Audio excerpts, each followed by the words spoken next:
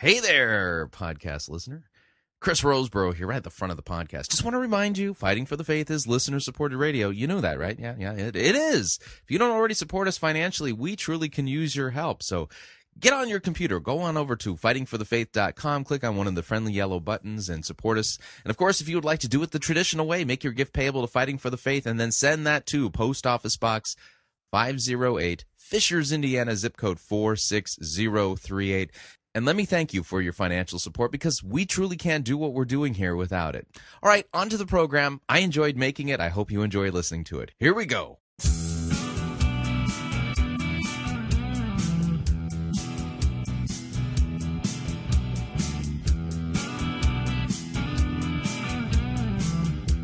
It's time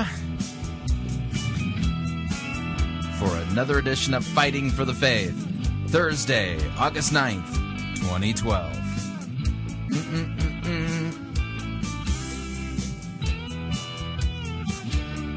So, have you ever heard a sermon where somebody tries to biblically justify playing secular songs in church? Well, if not, you're going to hear one today. And that's what we're going to do in our sermon review time today.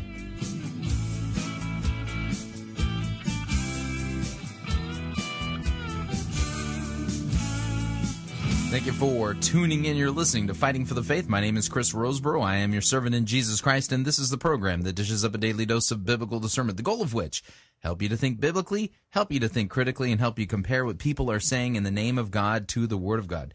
No shortage of crazy things being said out there, and one of the major problems is that there are a lot of people in the visible church who really are not listening to the Word of God, what's written in God's Word, but instead are seeking after unique individual so-called visions from God, and that becomes the Word of God for them, these experiences, these dreams, these visions. And what you find is, just give it enough time, the people who are pursuing these things, they will literally put their experiences above God's Word. God's Word will take a back seat, and then if this thing progressive and metastasizes, God's Word goes out the window, and these people spend a lot of their time on spirit walks. Yeah, it's probably the best way of describing it. But it's really rampant in the church. It's really a bad thing. And listen, folks, we are to look to God's Word. God's Word alone is sufficient.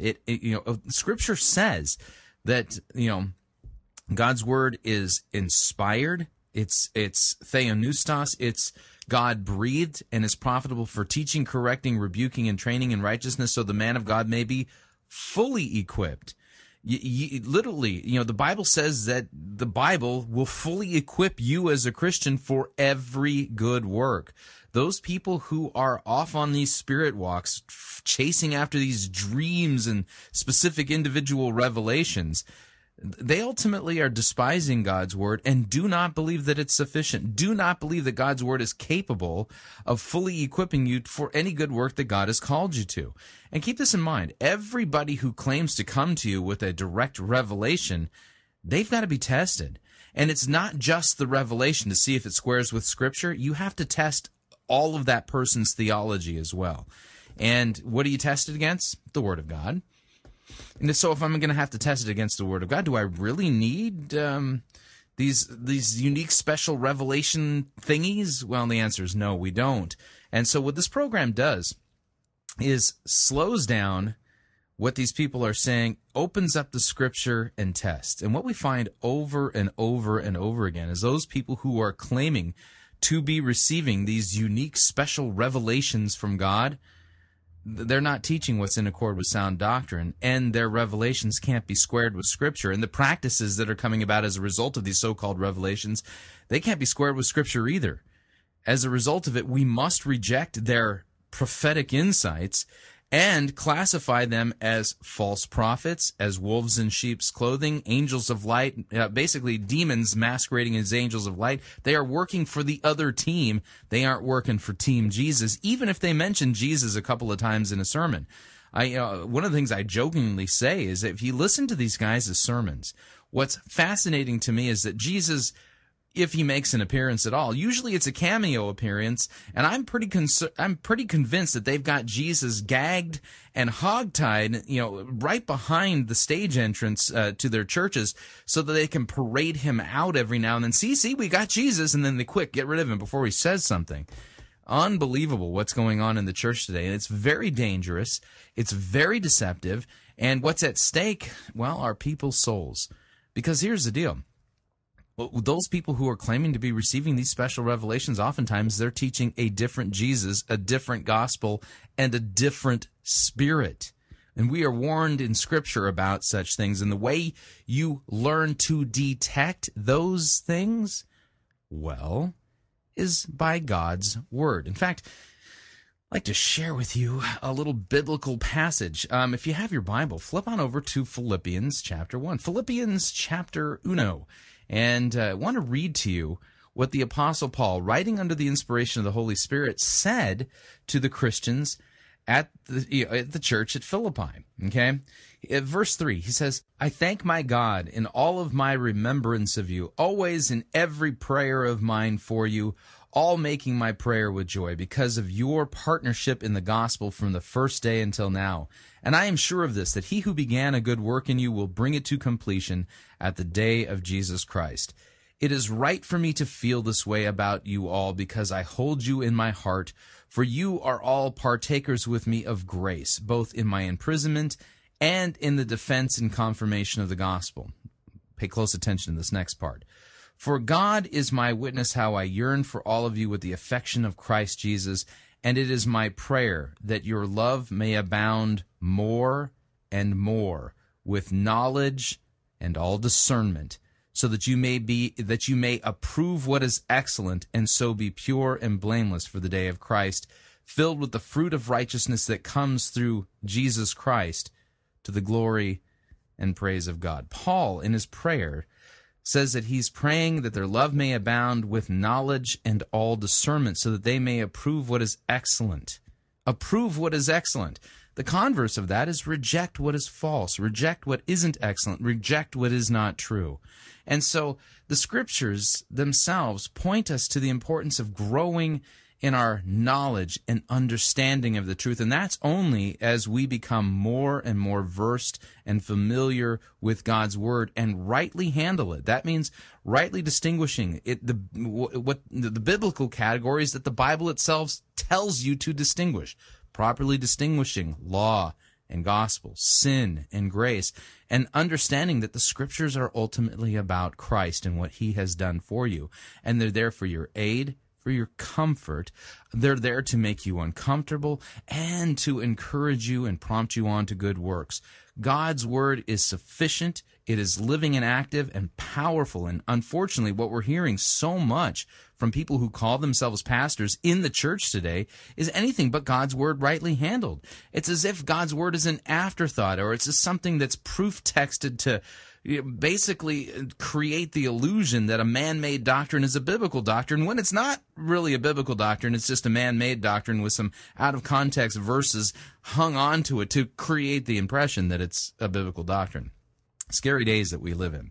All right, so let's talk about what we're going to do on today's edition of Fighting for the Faith. At the top of the program, I asked you the question, if you have ever heard a sermon that supposedly is attempting to lay out the biblical case for playing secular songs, not praise songs, not hymns, not psalms, but the latest top 40 or even previous top 40 hits, from different secular musical artists.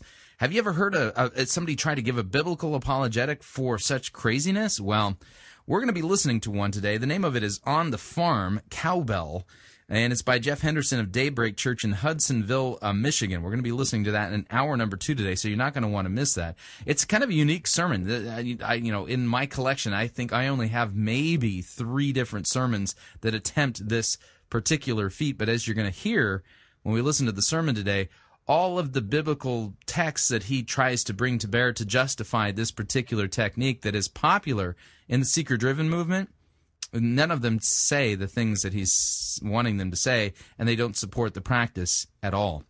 We'll be getting into that. But before we do that, hour number one, we're going to be, I got 2 emails that I want to do today. I have a Bill Johnson update.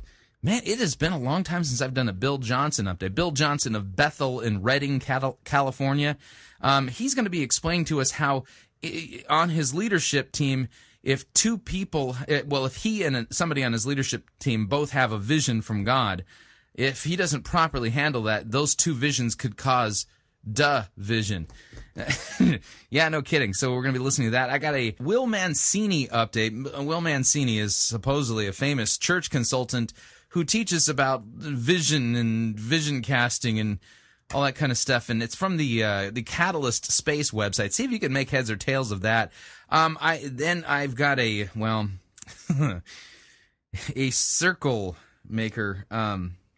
Circle Maker Blasphemies. Just put it this way. Now, so this is an update on the Circle Maker. But what I'm going to do today, rather than play for you audio from the audiobook itself, the Circle Maker, I'm going to let you hear what happens when this false teaching hits a different church rather than Mark Batterson's church. So we're going to be listening to a portion, the opening portion of a recently preached sermon on the Circle Maker from a seeker-driven church planter, and basically I've named the section Circle Maker Blasphemies. So we've got a lot of ground to cover today. We're going to start off with email. So with that, we're going to dive into the program proper. Here we go. Dun, dun, dun, dun, dun. Now, which one do I want to start with? Both of them are good. Bum, bum, bum.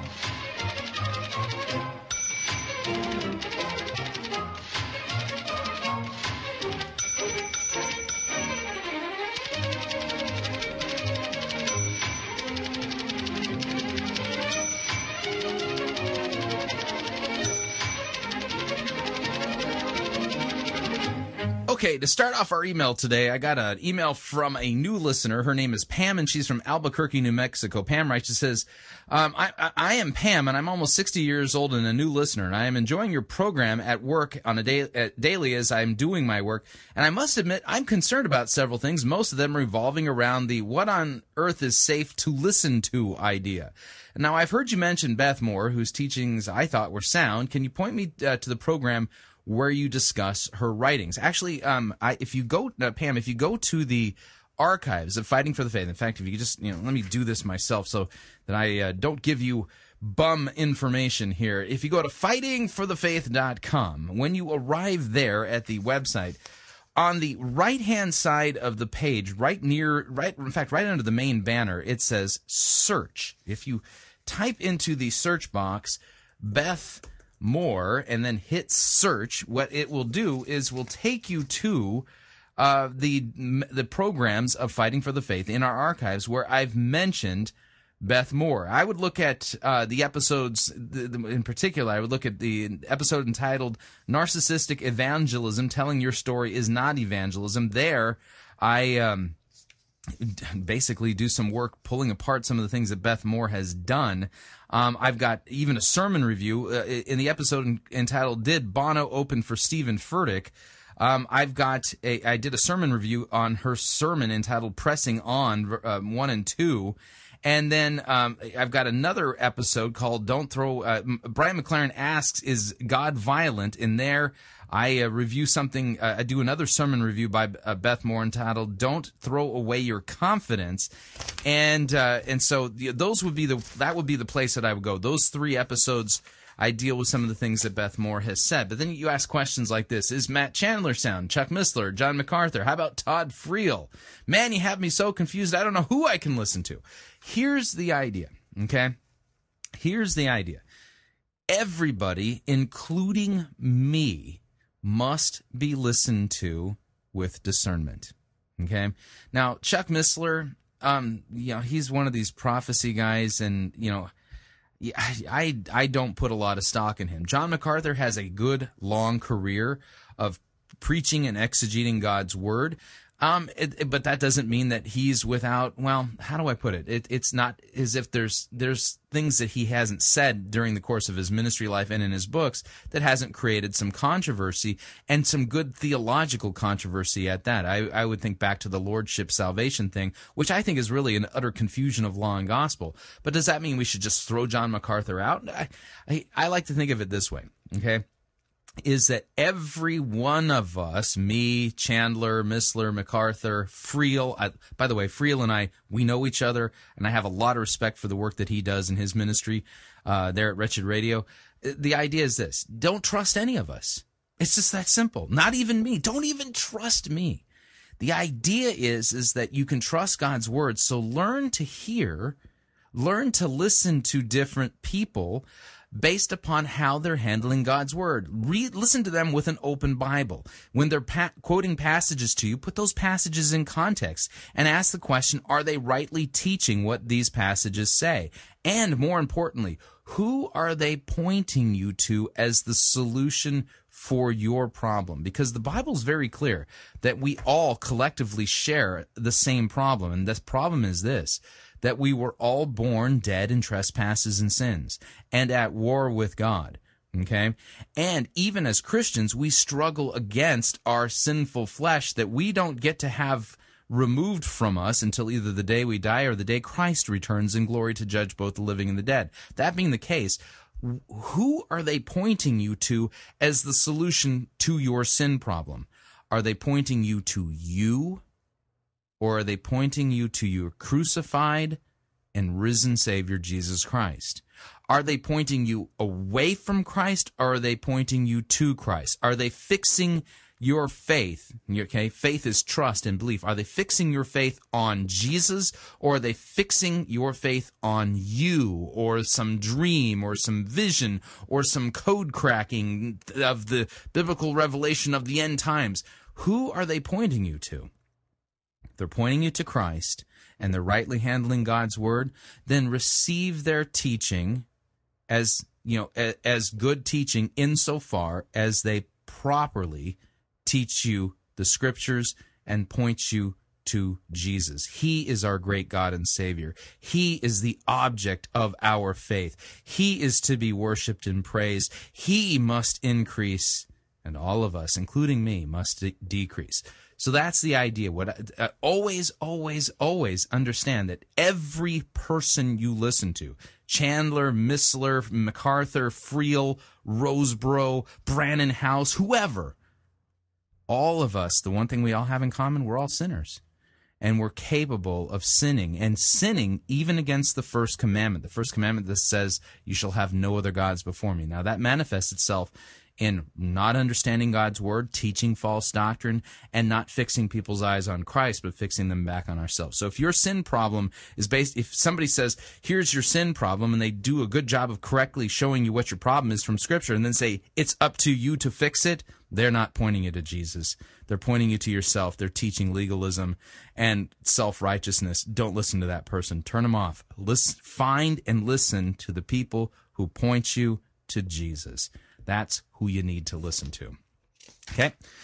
Next email comes from Chase in Pennsylvania. I don't know what town in Pennsylvania, but Chase writes, he says, "Hi, Chris. I really enjoy your show. It's opened my eyes to the beauty of the gospel, the depth of my sin, and the love of Christ. And I'm seeing a new balance between law and grace. I know my church has the tendency to lean towards legalism. Do this. We need to be better. We need to change this, with little mention of the cross of Christ and his death for our sins. I do have a few questions that I'm wrestling with that a couple of brothers have brought up at church. For instance, in Matthew 5, where Jesus makes the calling higher for the law, for I tell you that if you even look at a woman lustfully, you have committed adultery. Gouge out your eye if it causes you to sin, and your righteousness must surpass that of the Pharisees.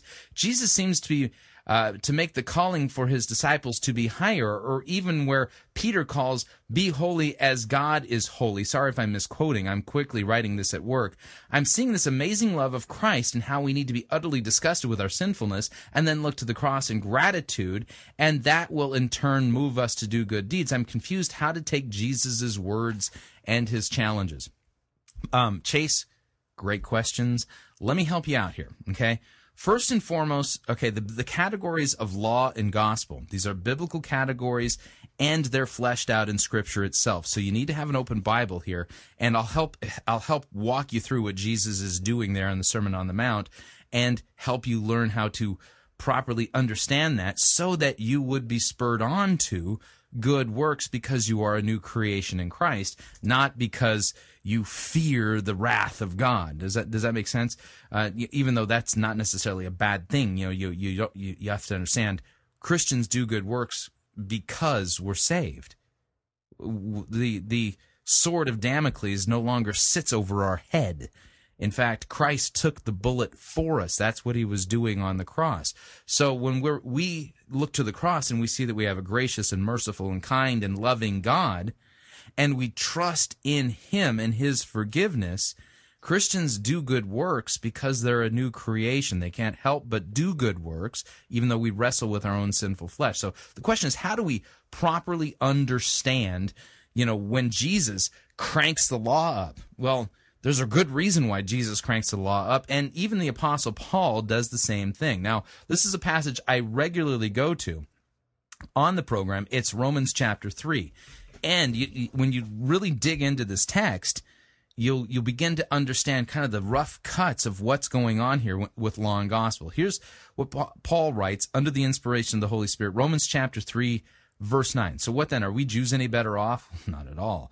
For we have already charged that all, both Jews and Greeks, are under sin, as it is written, none is righteous, no, not one. No one understands, no one seeks for God. All have turned aside. Together they have become worthless. No one does good, not even one. Their throat is an open grave. They use their tongue to deceive. The venom of asps is under their lips. Their mouth is full of curses and bitterness. Their feet are swift to shed blood. In their paths are ruin and misery, and the way of peace they have not known. There is no fear of God before their eyes.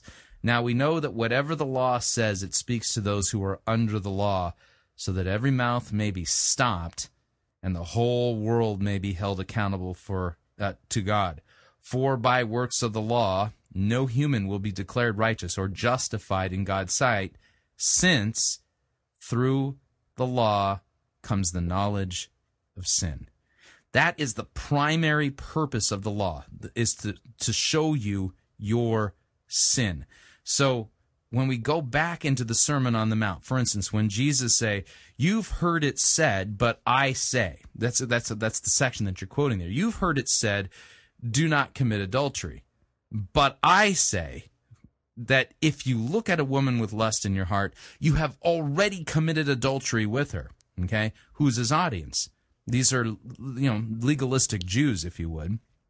And they're thinking that they're keeping the law because they're only thinking of keeping the law in terms of commission, things that I commit. So what happens is that they're trying to justify themselves by saying, hey, listen, I'm not an adulterer. I haven't done the deed. But Jesus points out that the purpose of the law here is to Paul points out that through the law comes knowledge of sin. So the lawgiver himself, Jesus, not Moses. Okay, who do you think Moses was meeting with on Mount Sinai, right? He says, if you even look at a woman with lust in your heart, you've committed adultery with her. And you're going, oh man, that means sin isn't just what I do or don't do. Sin is committed in thought, in word, and deed. It is committed by what you do and what you don't do. In fact, the purpose of the law is to prove to you, beyond a shadow of a doubt, that you are a wretched sinner. For through the law comes the knowledge of sin. That's the primary use. Now, keep in mind that there are three uses of the law.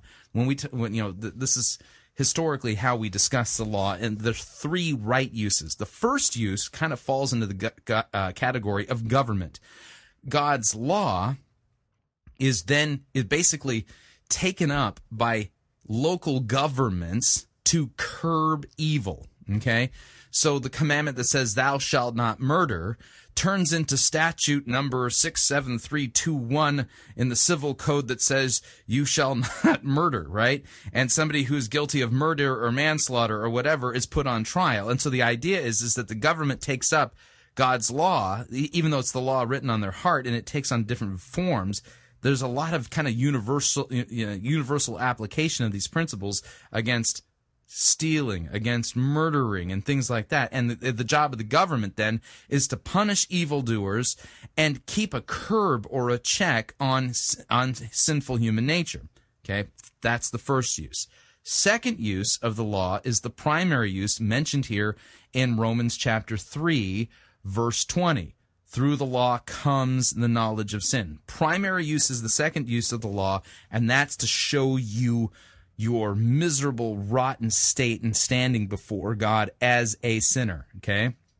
And that's the idea here. So that all of us, as Paul writes, now we know whatever the law says, it speaks to those who are under the law, so that every mouth may be stopped or shut up, and the whole world held accountable to God, okay?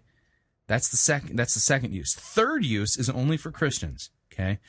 And here's the idea. You don't get to dial it in. Okay, a Christian pastor has no ability to dial in the use of the law. But when you preach the law, you're either preaching to condemn sins or to spur Christians on to good works. And here's the idea. It doesn't actually, the law doesn't spur us to good works. It shows us what a good work is, but it doesn't give us the power to do it. The only thing that gives us the power to do a good work is really the gospel itself. Okay? Because think of it this way.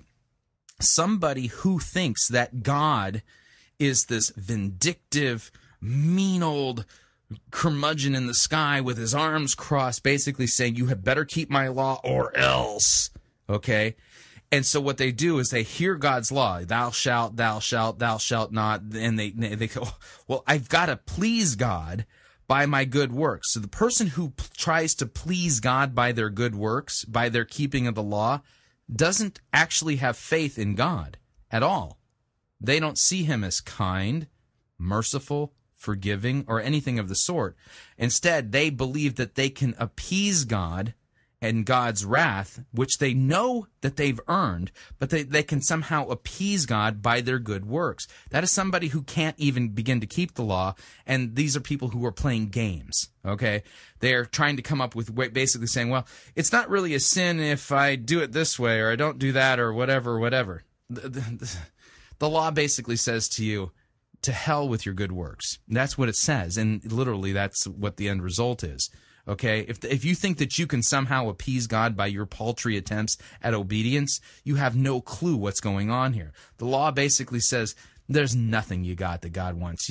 Okay, and so what happens is the law drives you to that point where you stand before God, really, for lack of a better way of putting it, completely naked of all of your good works, and understanding that you're dirty and stinky and putrefying and just diseased to the core, and you stand before God and say, I got nothing. I really have got nothing. Lord, have mercy on me. I'm a sinner. You see, at that point, the law has done its work. The law has done its work, and now you're ready to hear the gospel. And here's the good news. Christ has kept the law perfectly for you. You do not have a standing before God that is based even in part on your own righteousness. Let me read to you another passage that I regularly go to, Philippians chapter 3, verse 2. Paul writing against the Judaizers, okay, who say that unless you're circumcised, you're not a Christian. Paul says, look out for those dogs. Look out for those evildoers. Look out for those who mutilate the flesh. For we are the circumcision who worship by the Spirit of God and glory in Christ Jesus, and we put no confidence in the flesh. Though I myself have reason for confidence in the flesh also. If anyone else thinks that he has a reason for confidence in the flesh, I have more. I was circumcised on the 8th day of the people of Israel, of the tribe of Benjamin, a Hebrew of the Hebrews, as to the law, a Pharisee, as to zeal, a persecutor of the church, as to righteousness under the law, blameless. But whatever gain I had, I counted as a loss for the sake of Christ. Indeed, I count everything as a loss because of the surpassing worth of knowing Christ Jesus my Lord. For his sake, I have suffered the loss of all things and count them as rubbish. Okay, quick pause here. He counts all of his good works that he did as a Jew. That's the list there in verses 4 through 7, right? Okay, he counts all of that as rubbish. And the Greek word there is skubalon. It's way stronger than rubbish. It's basically a big, piley, stinky thing of dog poo. Okay, think of it that way. Okay, that's what skubalon is. So he considers all of his good works as rubbish. And watch this. In order that I might gain Christ and be found in Christ, not having a righteousness of my own that comes from the law, but that which comes from God through faith in Christ, the righteousness from God that depends on faith. So here's the idea, okay? Paul doesn't want to be found having a righteousness of his own that comes from the law. Instead, he wants to be found in Christ, having the righteousness that is from God given to him, imputed to him as if he lived it, right? So how do you find this righteousness of God? Okay, now I'm going to pause for a second here.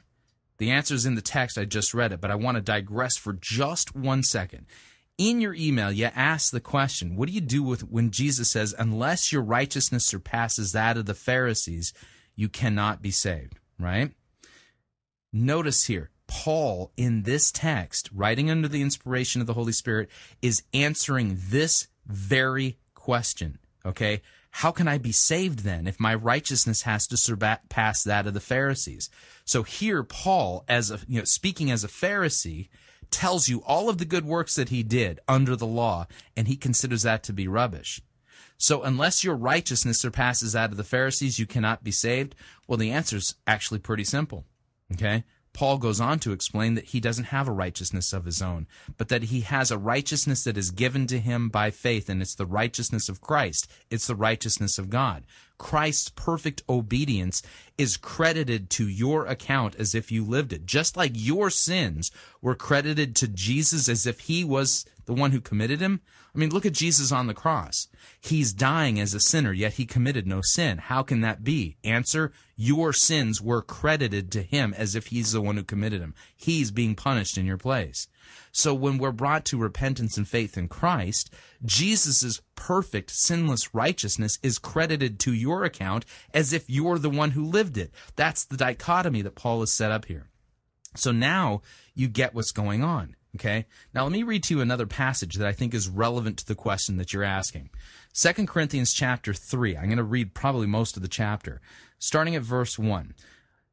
Paul writes, he says, "Are we beginning to commend ourselves again, or do we need, as some do, letters of recommendation to you or from you?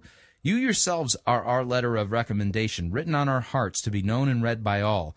And you show that you are a letter from Christ, delivered by us, written not with ink, but with the Spirit of the living God, not on tablets of stone, but on tablets of human hearts. Such is the confidence that we have through Christ towards God.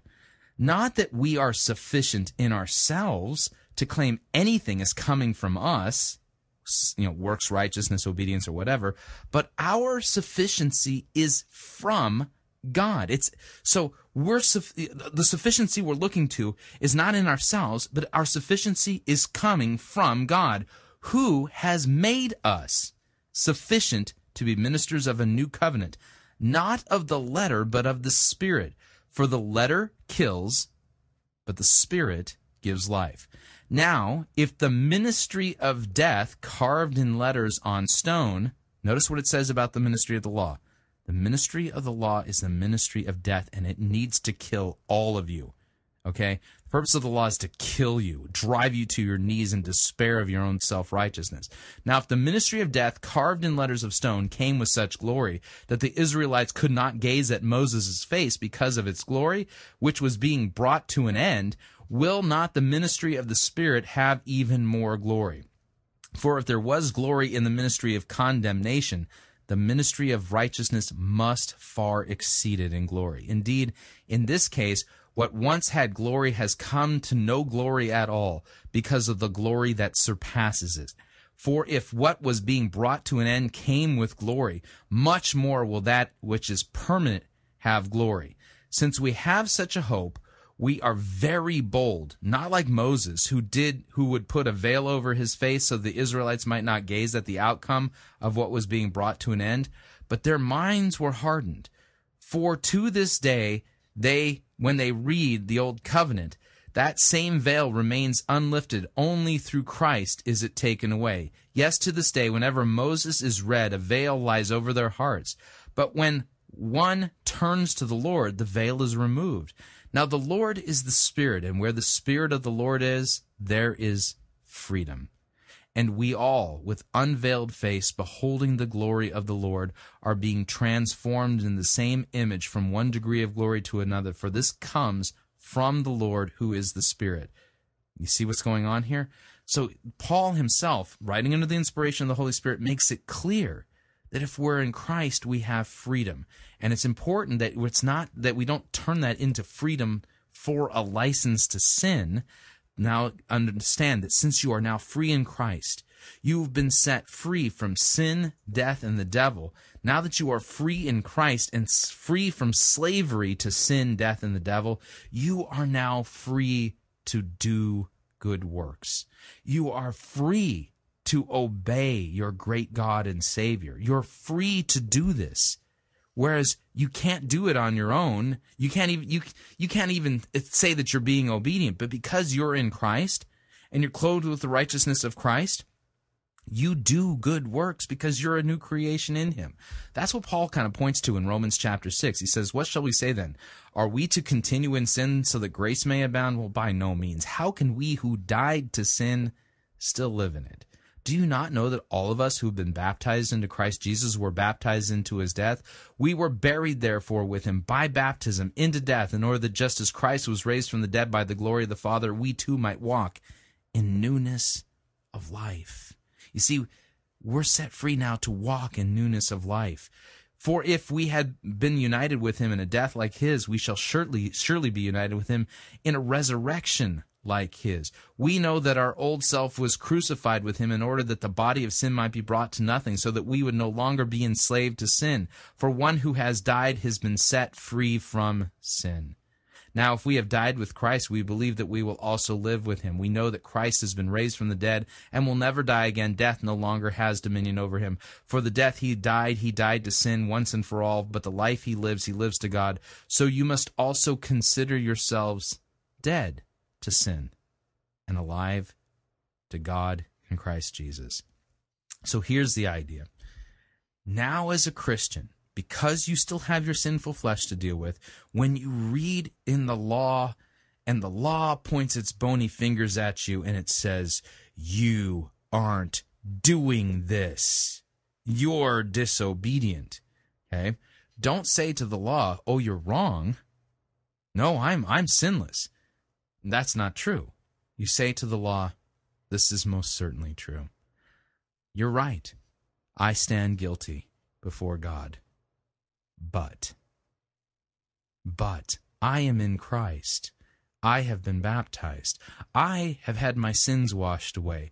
And in my baptism I was placed into Christ's death and into his resurrection. I'm dead to sin, and I'm alive in Christ. And I am free now in Christ, set free from sin, death, and the devil. And yes, law, you are right. I do not keep this. And understand this, it is God's will that you do keep his law. So you're set free from sin, death, and the devil. So when you hear the law pointing its bony finger at you, confess your sin. Confess your sin to your Lord. And again, ask for forgiveness. Christ himself encourages you to do so when he says, when you pray, say, lead us not into temptation, deliver us from the evil one, forgive us our trespasses as we forgive those who trespass against us, right? Jesus teaches us to pray daily for forgiveness. And let me end with what the Apostle John writes in his letter, 1 John chapter 1, starting at verse 8. If we say we have no sin, we deceive ourselves, and the truth is not in us. If we confess our sins, he is faithful and just to forgive our sins and to cleanse us from all unrighteousness. If we say we have not sinned, we make him out to be a liar, and his word is not in us.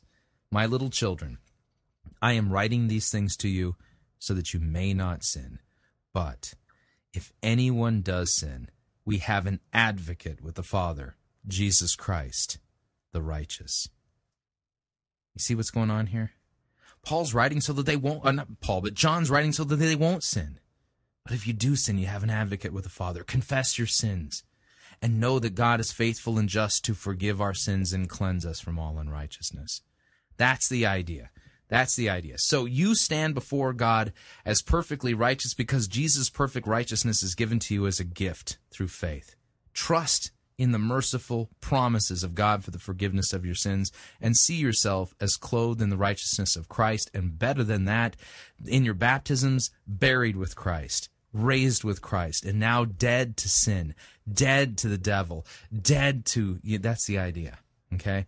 And understand that daily you're going to sin. That's why you pray, forgive us our trespasses every day. Okay? So the Christian walk is one of a constant tug of war between your sinful flesh and the world and the new man, the new Adam that you are because you've been regenerated and born again in Christ. And that tension will eventually be cut on the day either when you die or Christ returns in glory. It seems like a kind of schizophrenic way to live. It's a very difficult and tough way to live. It involves a lot of suffering and a lot of repenting and a lot of being forgiven. But that's the idea. We're now set free in Christ to do good works. Go as one who is set free from sin, death, and the devil, and do good works, not because you have to, not because they earn you brownie points with God, but because you get to, because you're free now from real slavery. Sin is slavery. You've been set free from it in Christ. Go and live in freedom. That's the idea. All right, we're up on our first break. If you'd like to email me regarding anything you've heard on this edition or any previous editions of Fighting for the Faith, you can do so. My email address, talkback@fightingforthefaith.com, or you can ask to be my friend on Facebook. It's facebook.com/Pirate Christian, or you can follow me on Twitter. My name there, @Pirate Christian. We'll be right back.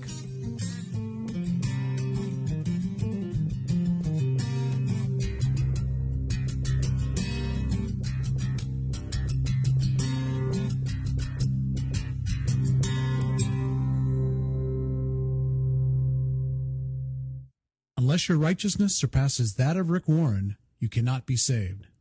You're listening to Fighting for the Faith. You're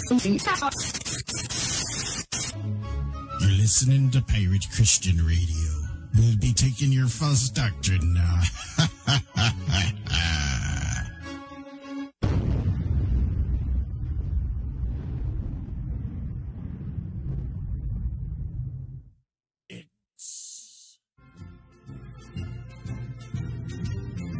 Monty Python's Flying Circus Church.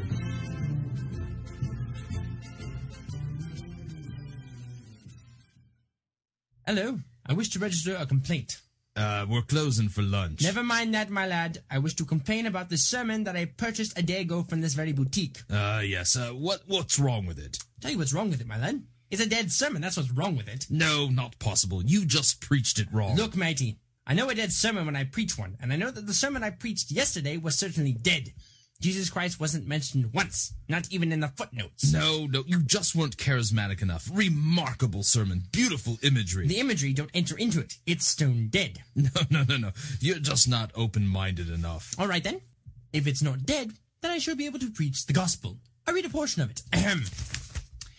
And then the camp counselor told all of the woodland creatures to become more righteous, so that they too could get to the place called heaven. You see what I mean? This is ridiculous. There. I found the gospel in the sermon. No, you didn't. That was you just writing the word gospel on the cover of the room temperature sermon. Well, I never. Yes, you did. I never did anything. This entire sermon fails to preach anything that's worth anything to anyone. Now that's what I call a dead sermon. No. You haven't looked deep enough into yourself. You must be joking. You're just being divisive, and you refuse to accept the message that's being presented. Now look, mate. I've definitely had enough of this. That sermon is definitely rotten. And when I purchased it not but a day ago, you assured me that it was Christ-centered, cross-focused, and filled to bursting with the gospel.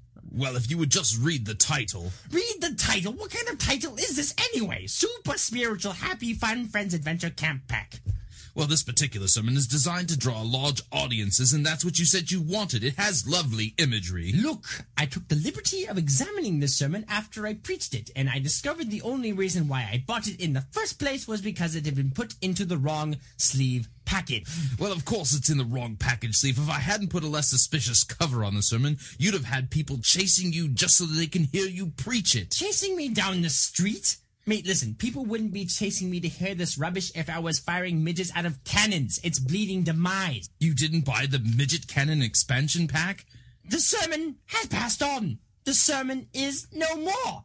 It has ceased to be. It's expired and gone to meet its maker. It's a stiff. Bereft of life, it burns in hell. If you hadn't put it in the wrong package sleeve, I would be using it for fire starter. The thought processes that brought it about are now history. It's off the twig. It's kicked the bucket. The bleeding choir invisible wouldn't listen to this sham. This is an ex-sermon. Well, I'd better replace it then. Let's see.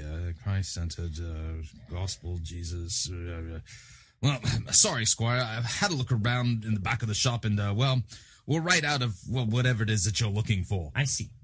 I get the picture. I got a sermon here from Rick Warren. Does it contain Jesus Christ and his atoning sacrifice? Well, no, not really. Well, that's hardly a replacement, is it? Look, if you're really dead set on the whole Jesus thing, I suggest that you look up Pirate Christian Radio. All they do is talk about Jesus 24/7. Jesus, Jesus, Jesus. Pirate Christian Radio? Very well, I'll give them a try.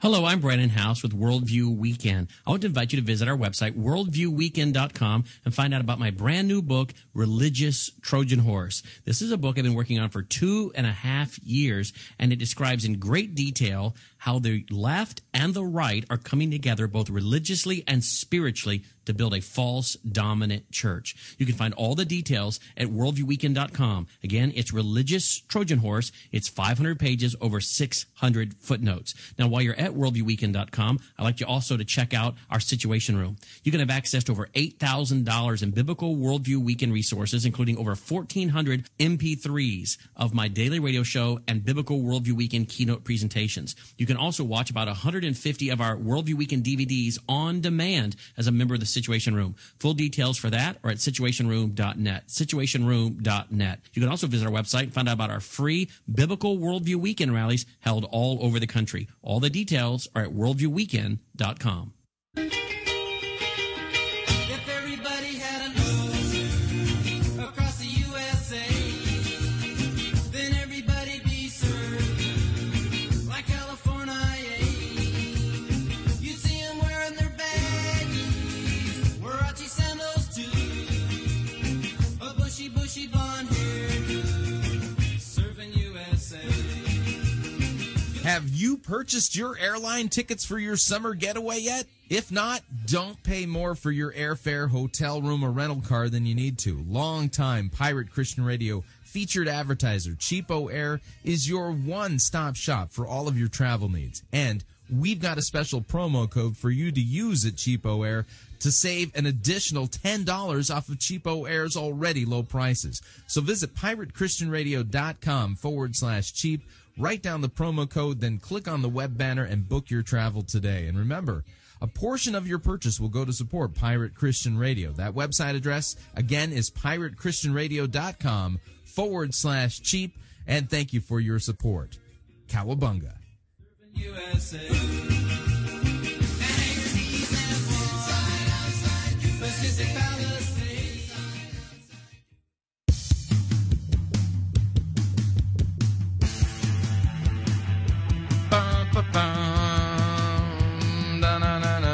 All right, we're back.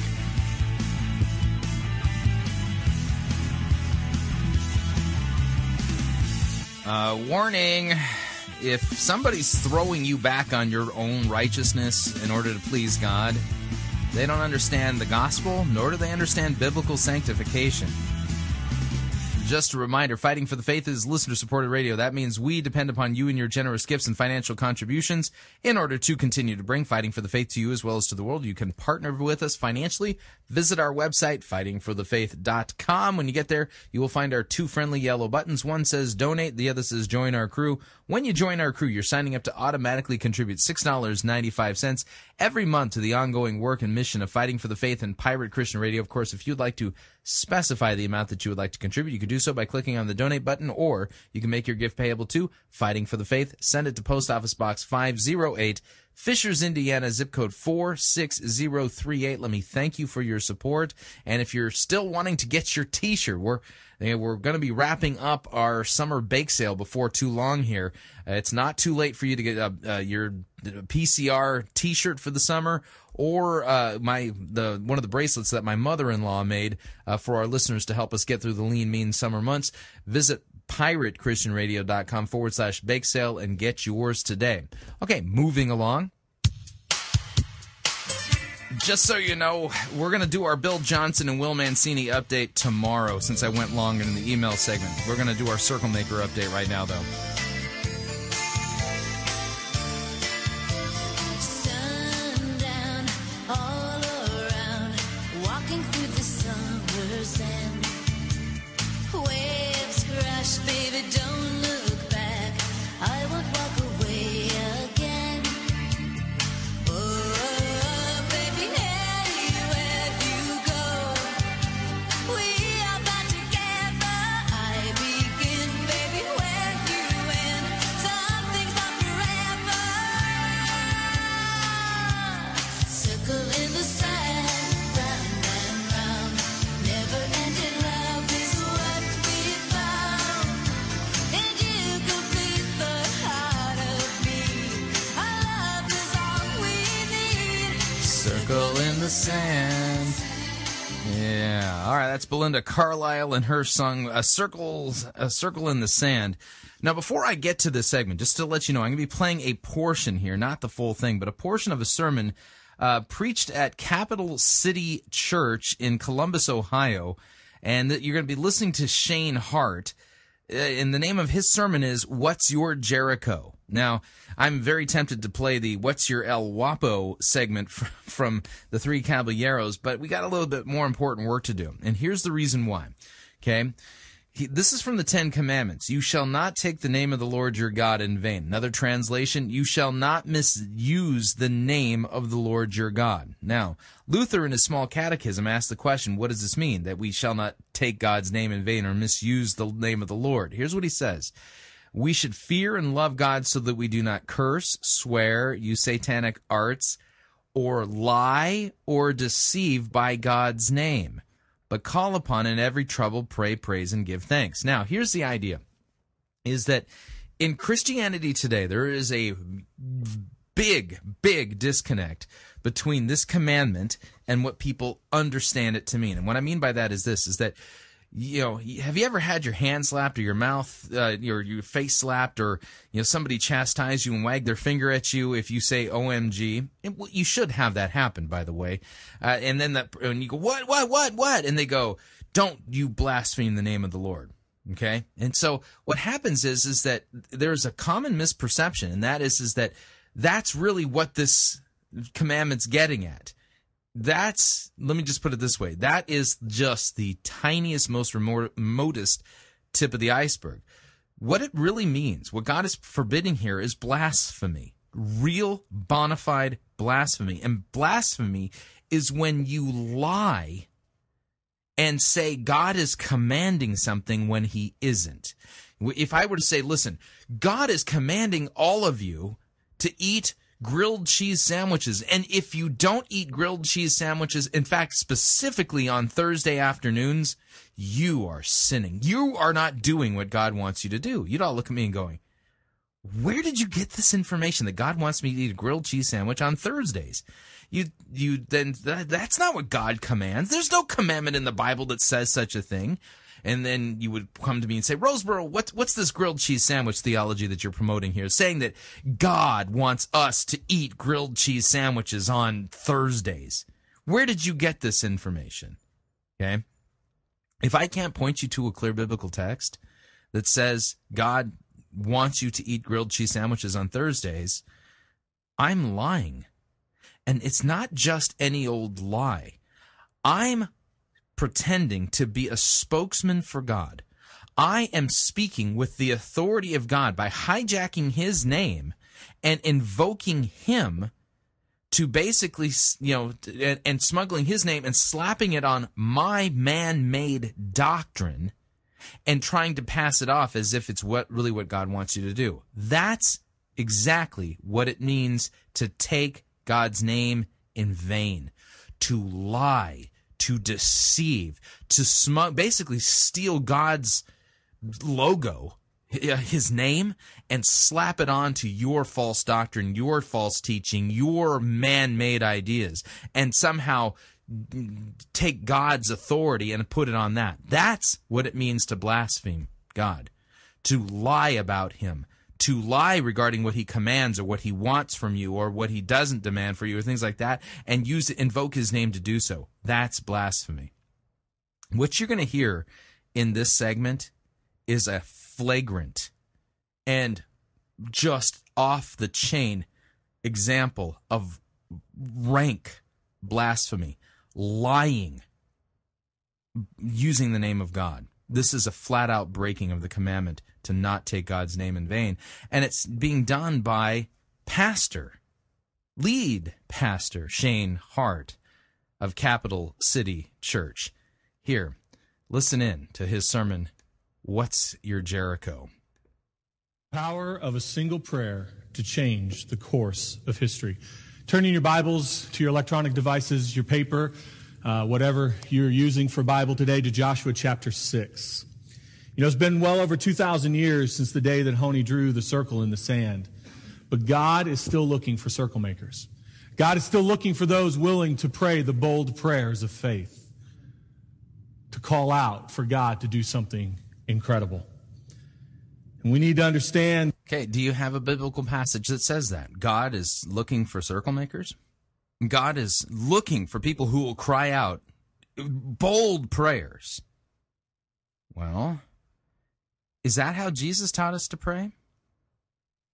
Pray for bold things? That today, as much as then, just as Mark Batterson just said, the author of this book that we'll be talking more about today and over the next few weeks, that statement that he said in there stood out. Bold prayers honor God, and God honors bold prayers. Just as true as it was 2,000 years ago, it is true today. God honors bold prayers. He's not offended by your biggest dreams or your boldest prayers. He's offended when we think small. Okay. Did you hear that? God is offended when you think small. Apparently, God's offended by small prayers, when you think small. Okay? This is flat out rank blasphemy. There is not one word of God from the Scripture. You cannot go to the written word of God and find any teaching that says this. God is offended by your small dreams and your small prayers. Now, let me remind you again how Jesus taught us to pray. Remember, the disciples came to Jesus, Lord, teach us to pray. Okay? And Jesus didn't say, when you pray, draw a circle in the sand and pray audaciously. Pray boldly, because if you don't, I'm going to be sitting at the right hand of the Father, up enthroned in heaven, and I'm going to be offended by small prayers. So be sure to dream big and to pray big, hairy, audacious prayers, right? He didn't say anything like that. Listen, Jesus' answer, he said, when you pray, say, Our Father, who art in heaven, holy, hallowed is your name. Your kingdom come, your will be done on earth as it is in heaven. Give us this day our daily bread. Do you think that praying for daily bread is big, hairy, audacious, or is that kind of small? What do you think? Small or big? I mean, I don't know about you, but, a hand-sized sandwich is not much of a big, hairy, audacious goal or some bold, big, grand dream, right? I mean, what are you dreaming for, Chris? I'm dreaming for daily bread. I'm dreaming for a sandwich today. I'm dreaming that God will provide what is necessary to clothe me and to feed me today. Well, according to what Mark Batterson teaches and what Shane Hart is preaching here, God would be offended by that. In other words, if we were to take this teaching to its logical conclusion, we must conclude that to pray the way Jesus taught us to pray is to offend God himself. Are you willing to make that leap? Are you willing to take it to its logical conclusion that if you pray the Lord's Prayer, you are offending God? Hear it again. God honors bold prayers. Just as true as it was 2,000 years ago, it is true today. God honors bold prayers. He's not offended by your biggest dreams or your boldest prayers. He's offended when we think small. God's offended when we only come to him thinking small. When we only come to him and ask him to do things that, quite honestly, we could do on our own. Yeah, like earn daily bread. You see what's going on here? This is not a biblical teaching. This is rank blasphemy. This is invoking the name of the one true God and basically making statements about him and what he wants from you without any written word that says anything of the sort. This is what it means to take God's name in vain. When we come in and we ask him to do things that, quite honestly, are easy to imagine and easy to assume in the natural.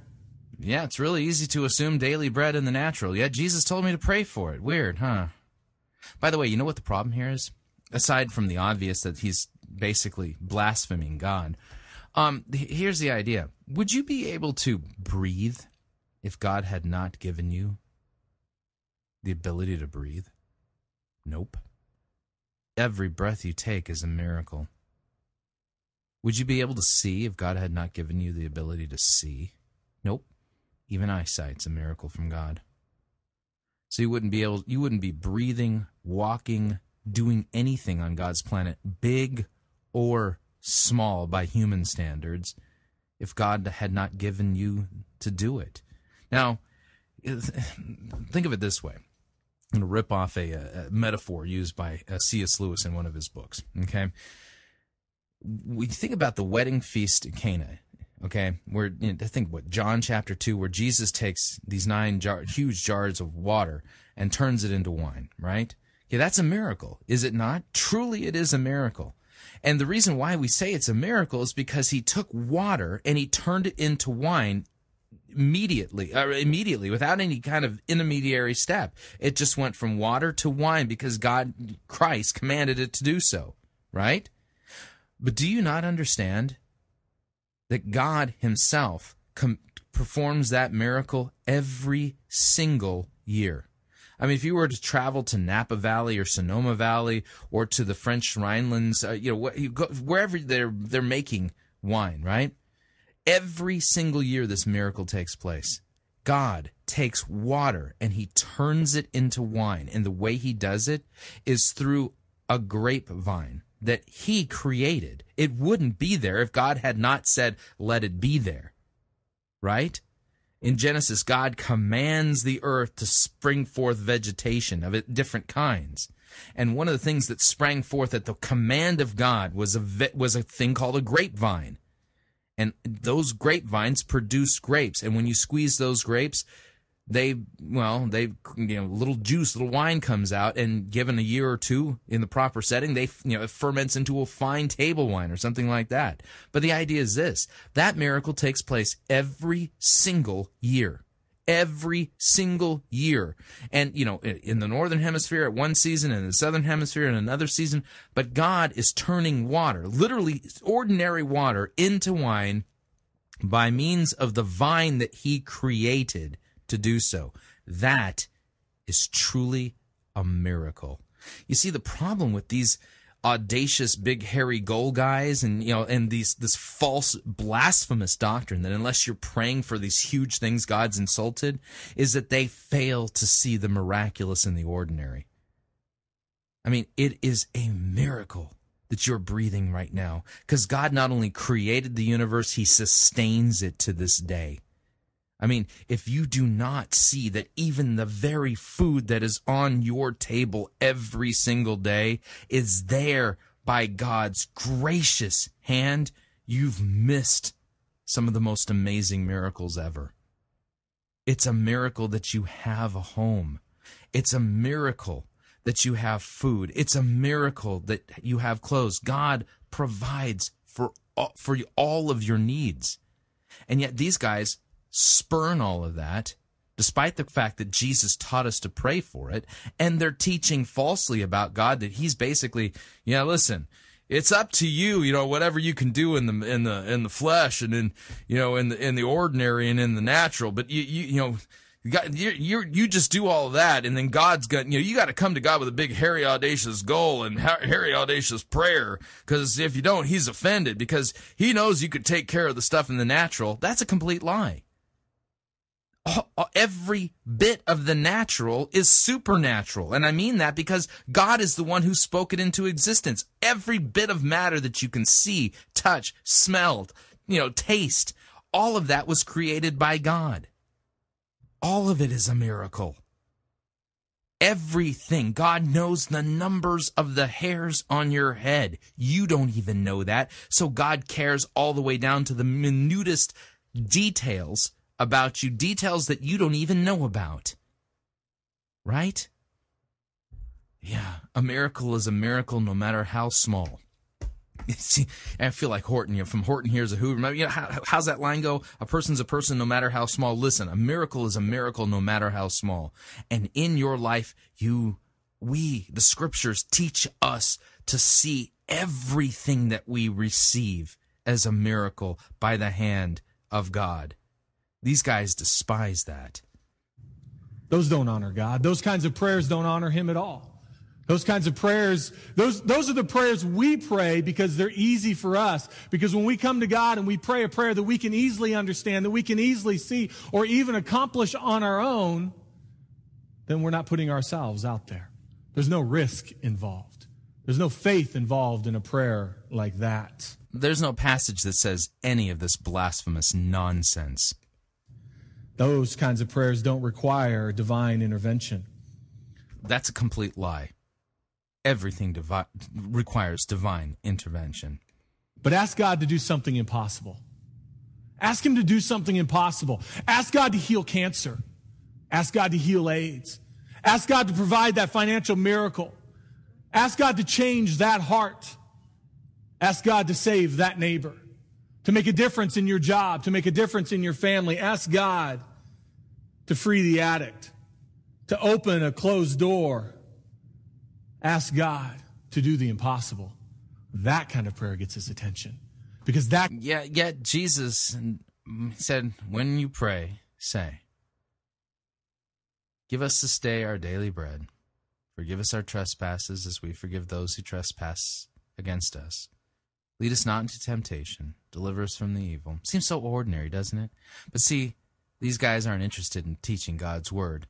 They're filling your head with their own doctrines, their own false teaching, and worse, stealing God's name in order to create the illusion that this is what God wants from you.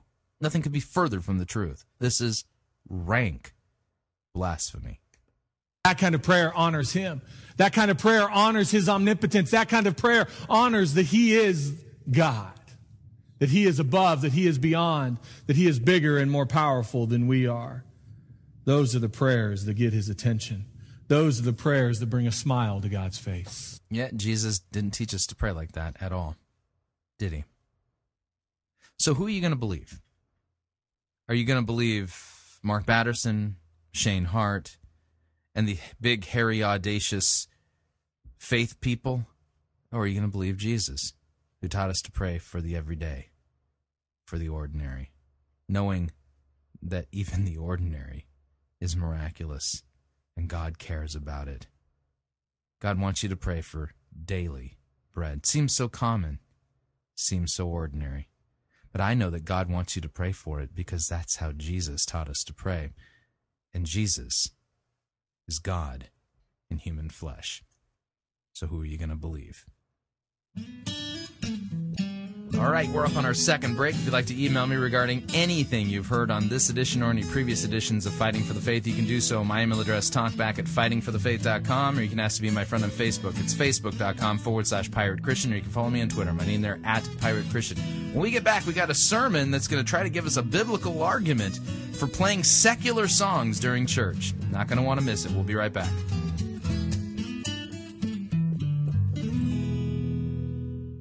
No itching ears are scratched here. You're listening to Fighting for the Faith.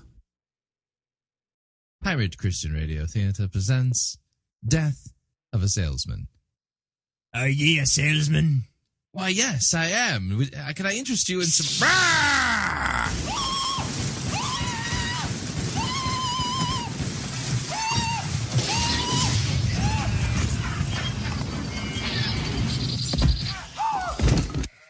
You're listening to Pirate Christian Radio.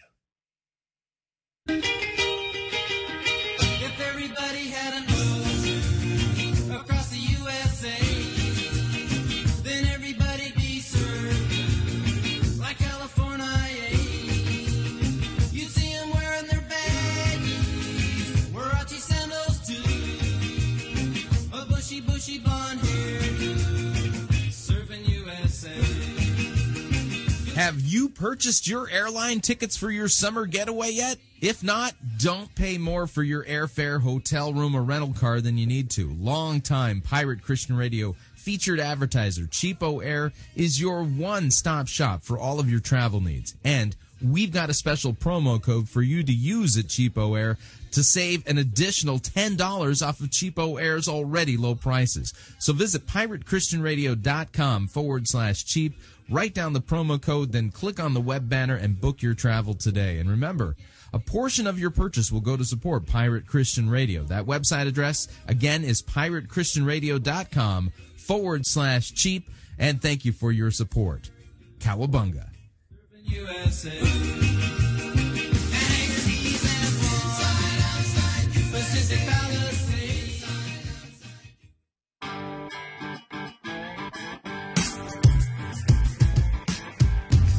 Okay, we're back. Hour number 2 of Fighting for the Faith sermon review time. Like I said, have you ever heard a sermon that tries to give a biblical case for playing secular cover tunes during a church service? Well, if you've never heard one, you won't be able to say that after listening to this sermon. Just saying.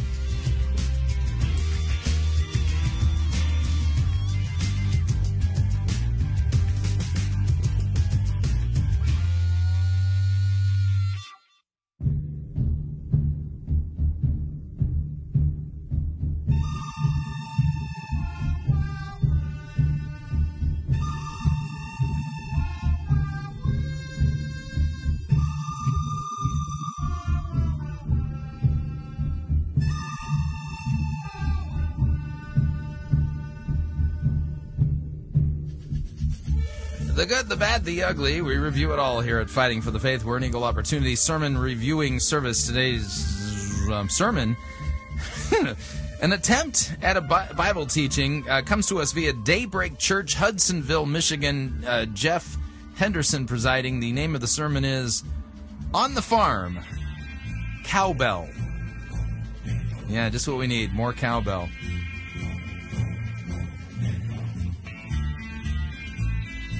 And like I've been saying, this is an attempt to give a biblical case for opening up a church service with, things like AC/DC's Hell's Bells, the latest cover tunes from whomever, Miley Cyrus. Who's popular nowadays? I don't listen to a lot of pop music, but, things like that. So, let's do this. Let me kill the music here. Without any further ado, here is Jeff Henderson. I know you're dying to hear this. And his biblical attempt at basically making the Bible say that it's okay to play secular cover tunes in church. Here we go. We are in the middle of a series, and we're dealing with frequently asked questions. And today, Jeff Henderson is going to be dealing with some important questions that you will want to hear the answers.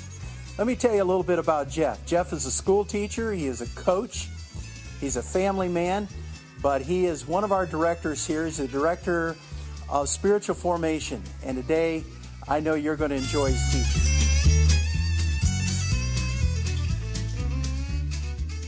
Well, good morning. How you guys doing? Good?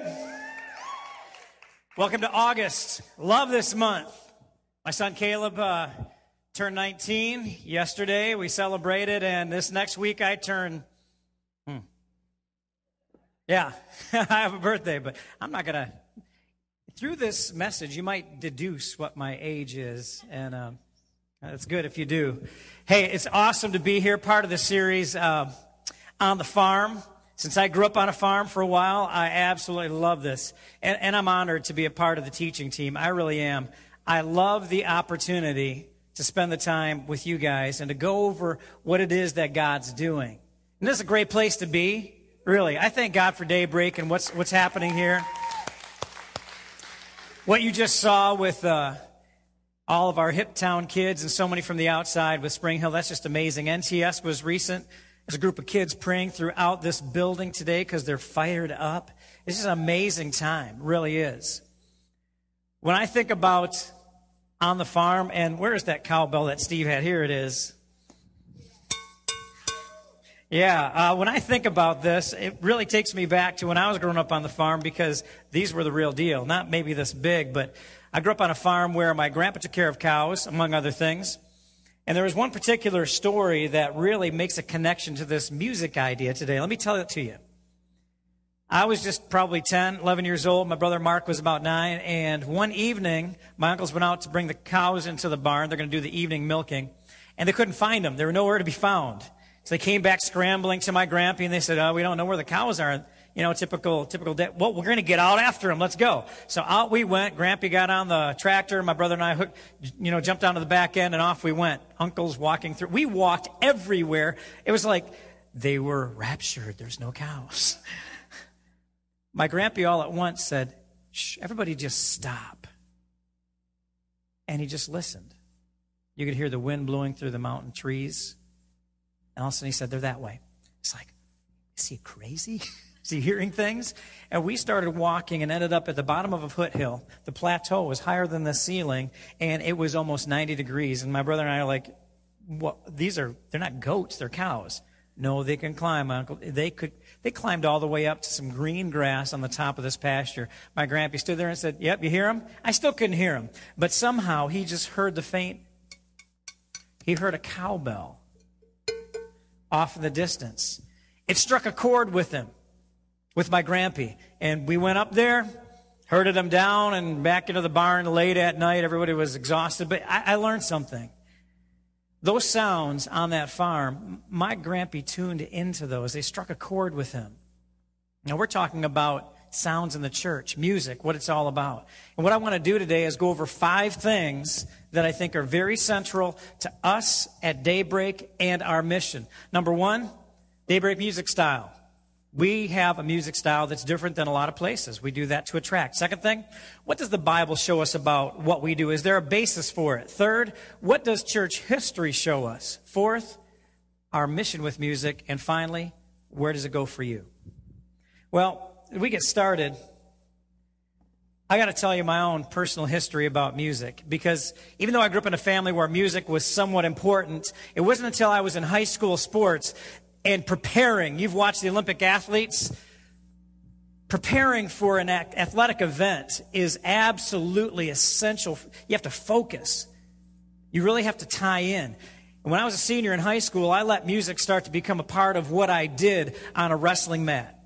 And in fact, the first time I remember music really driving me, I mean, going from my head down here and just getting me ready to move and to focus, was my senior year in high school, and I had qualified for the senior national championships in Iowa City, Iowa. And while I was out there, the music that I listened to all the time was Boston's "Don't Look Back." Maybe you remember this. The sound. Come on, old rockers, you remember this? This fired my jets. Oh, I could feel it. Just wanting to move. Got my uniform on, ready to go. Competition over there. I was listening to this and take off. Takes me right back. You wouldn't want to see me in that uniform now, but This was the first music that really drove me as an athlete. I can listen to this today and still go, wow, the Olympic wrestling starts today. I'm going to be watching that stuff. It's amazing. There's another song that we've used here at Daybreak that I've seen a lot of you guys really groove to. In fact, Kim is here. She belted this out recently. This song by Adele. You know this one, Rolling in Peace. Let's just move a little bit. Loosen up a little bit. Come on, church. Now, notice, we're not in the Bible at all here. We're just apparently just celebrating his favorite tunes and his wife's favorite tunes. The purpose of sermon time is to preach the word. Okay, who's he starting off with? Well, them. This isn't apologetic for their methods. But he's not giving us a clear biblical teaching thus far.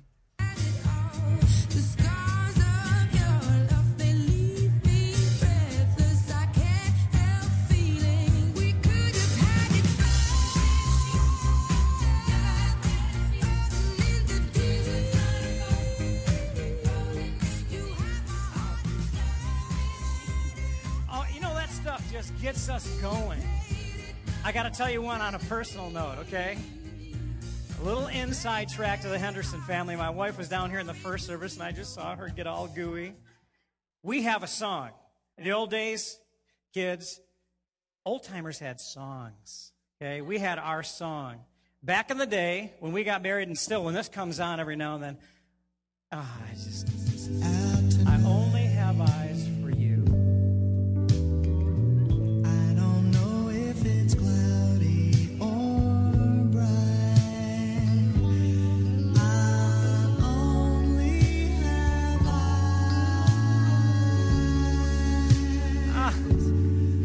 Gets me in the mood to dance.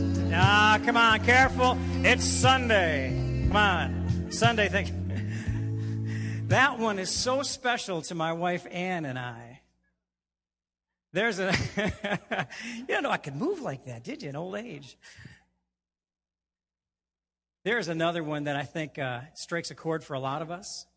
This is one that I've heard from beautiful funeral celebrations to just people talking about the song with their own personal worship time. Mercy Me wrote this beautiful song, I Can Only Imagine.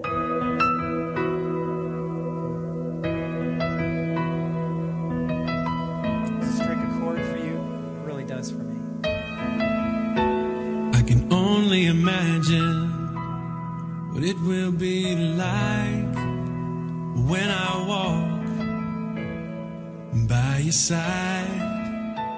I can only imagine a lot of you have similar what my eyes today. will see. Some precious person that you celebrated, or maybe your own time with God, where that just resonates. Music somehow for each one of us makes a huge impact. How much so? Well, I'm going to point something out. The man that was standing back here earlier, George Capistani, playing these tom-toms, came to this church probably nearly 20 years ago as a college student, atheist, heard the very song that we opened up with, Oyo Como Va by Santana, and went, you're kidding me. He's Cuban. And he went, oh my, they're playing something I love. He's been here ever since. Loves God. You've seen him do some crazy dramas on stage. He's one of the greatest tennis coaches in the world. He's going to be inducted into the Tennis Hall of Fame soon. And that's an amazing truth. Which brings me to the first point. Why some secular music in daybreak services? Well, really, you can go right to Scripture for this. Jesus said to his disciples, come follow me, and I will make you can finish this, fishers of men. Yeah, here's the problem, okay, is the type of fishing matters, okay? Were the disciples a bunch of, fly fishermen? Were they lure fishermen? Because here's the deal. Fly fishing and lure fishing involves deception, bait and switch. Basically hiding the hook using bait. Is that the kind of fishermen that Peter, James, and John, those guys were? Nope. They were net fishermen. Big difference. There's no deception in net fishing. You find where the fish are and you cast your net, you bring it in, and you find whatever's in there. Okay, that's the idea.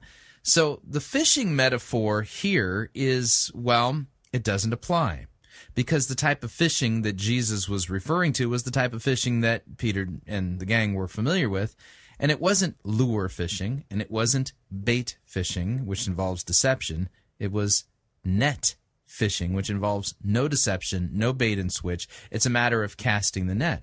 Take the metaphor to its logical conclusion. What would be the net that Peter and the gang cast in order to bring in their haul of men? Answer: the gospel. They proclaimed repentance and the forgiveness of sins in Jesus' name, called people to repent and to be forgiven by the shed blood and bodily resurrection of Jesus Christ. Did they not? Nowhere in the book of Acts do you find the apostles engaging in deception, bait and switch. You don't find in the book of Acts the apostle Peter setting up, well, basically a seeker-driven church whereby they would put on worldly plays of the pagan Roman type in order to draw a crowd. No, that doesn't happen.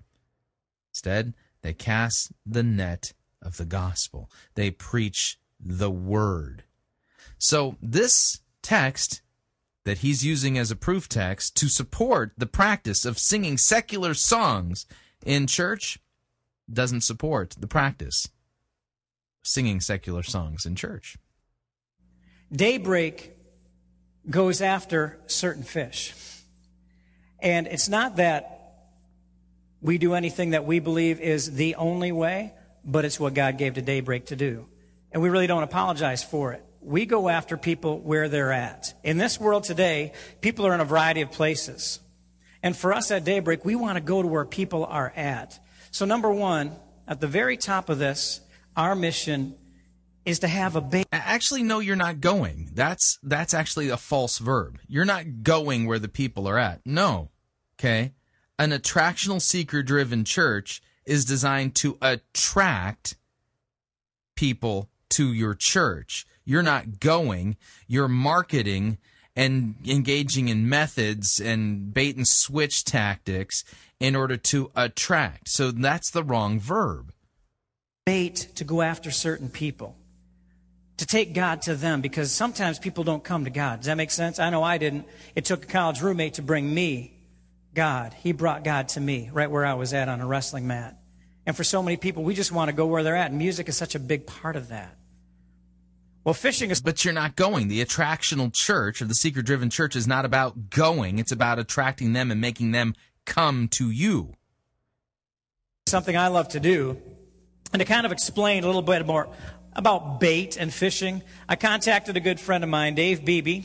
He's back here in the back with his entourage. And he's an expert at fishing. He has this boat. He goes out onto Lake Michigan. Get this name, guys. His boat's called Carnage. We went out, and I just asked him, Dave, just talk about fishing, talk about bait and what this is all about. And you'll see how this connects to the Daybreak mission. Take a look at this video.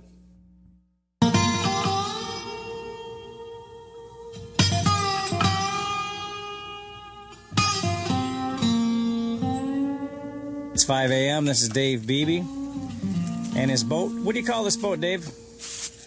Call it the Carnage. The Carnage. We are here in Grand Haven. This is one of our video experts, Mike Gone. And we're about to put in, because we're going to take a look at what it means to catch fish. So, Dave, we've spent all this time this morning driving your boat way out into Lake Michigan. Why have we come so far? Because this is where the fish are. Can't we just put the boat in the water up into the channel and they come to you? They just jump in the boat. Sometimes, if that's where the fish are, but this time of year they're out really deep with the water temperature. So we got to go where the fish are. Okay, gonna point something out here. This fishing video doesn't fit their practice at all. You have to go where the fish are. Well, I agree. Go where they are and cast the net. But a seeker-driven church doesn't go where the fish are. They instead engage in deception and use bait to attract the fish. Okay? So even this video doesn't fit the metaphor, and the one biblical passage we have so far doesn't support their methods at all. Remember, they are basically trying to justify playing secular songs in church, all because we're supposed to go where the fish are.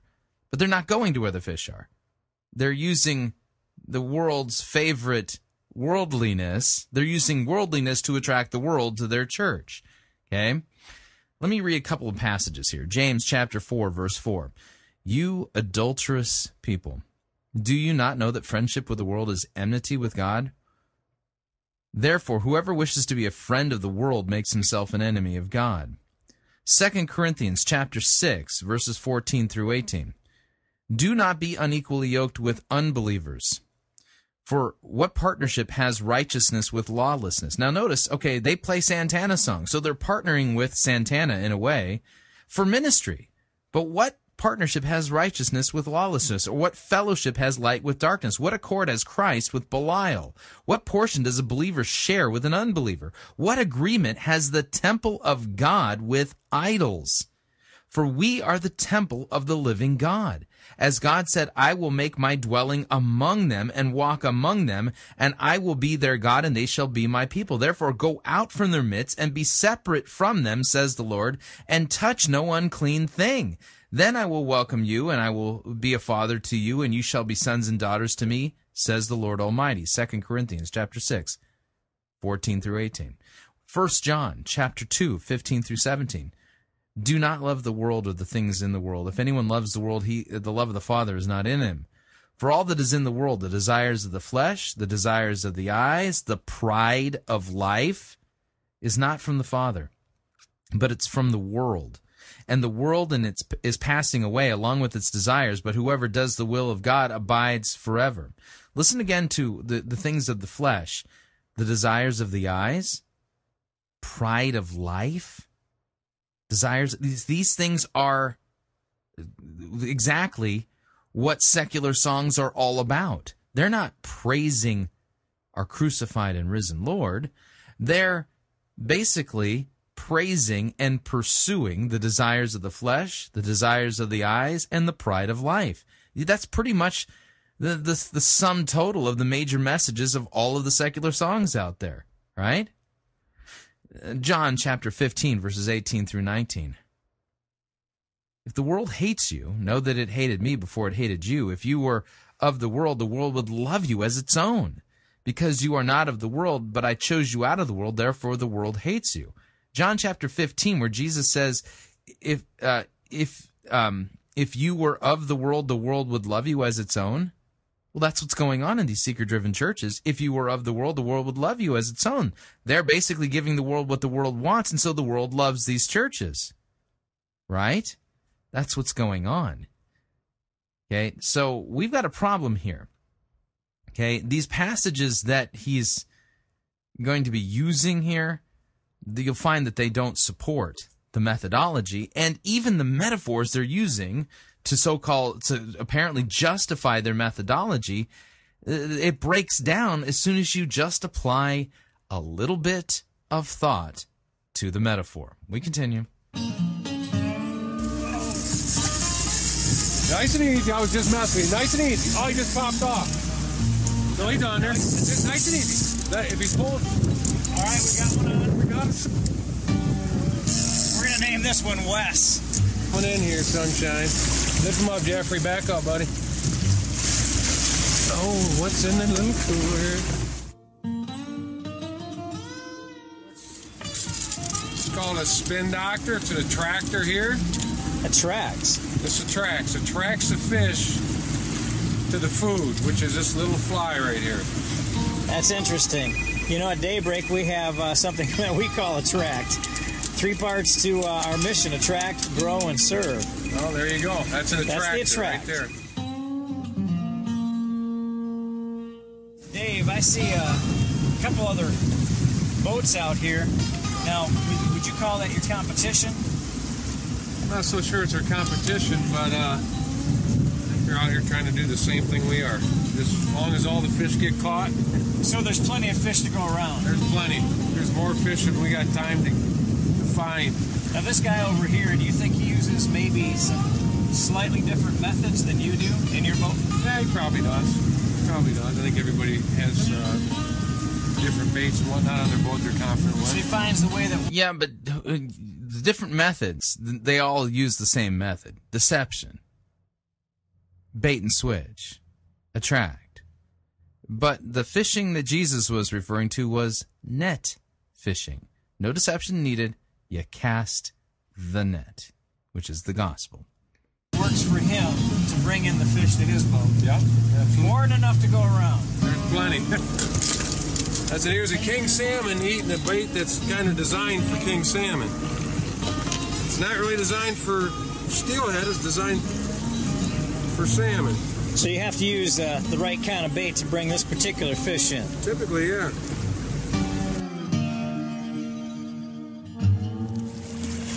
Yes, we do.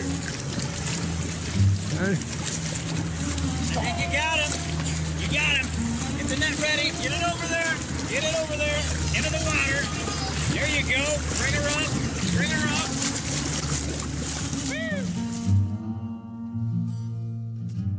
Hey, Dave Beebe, would you stand up back there and just raise your hand up? He's right back here in the back. Give that guy a hand, would you? Amazing time.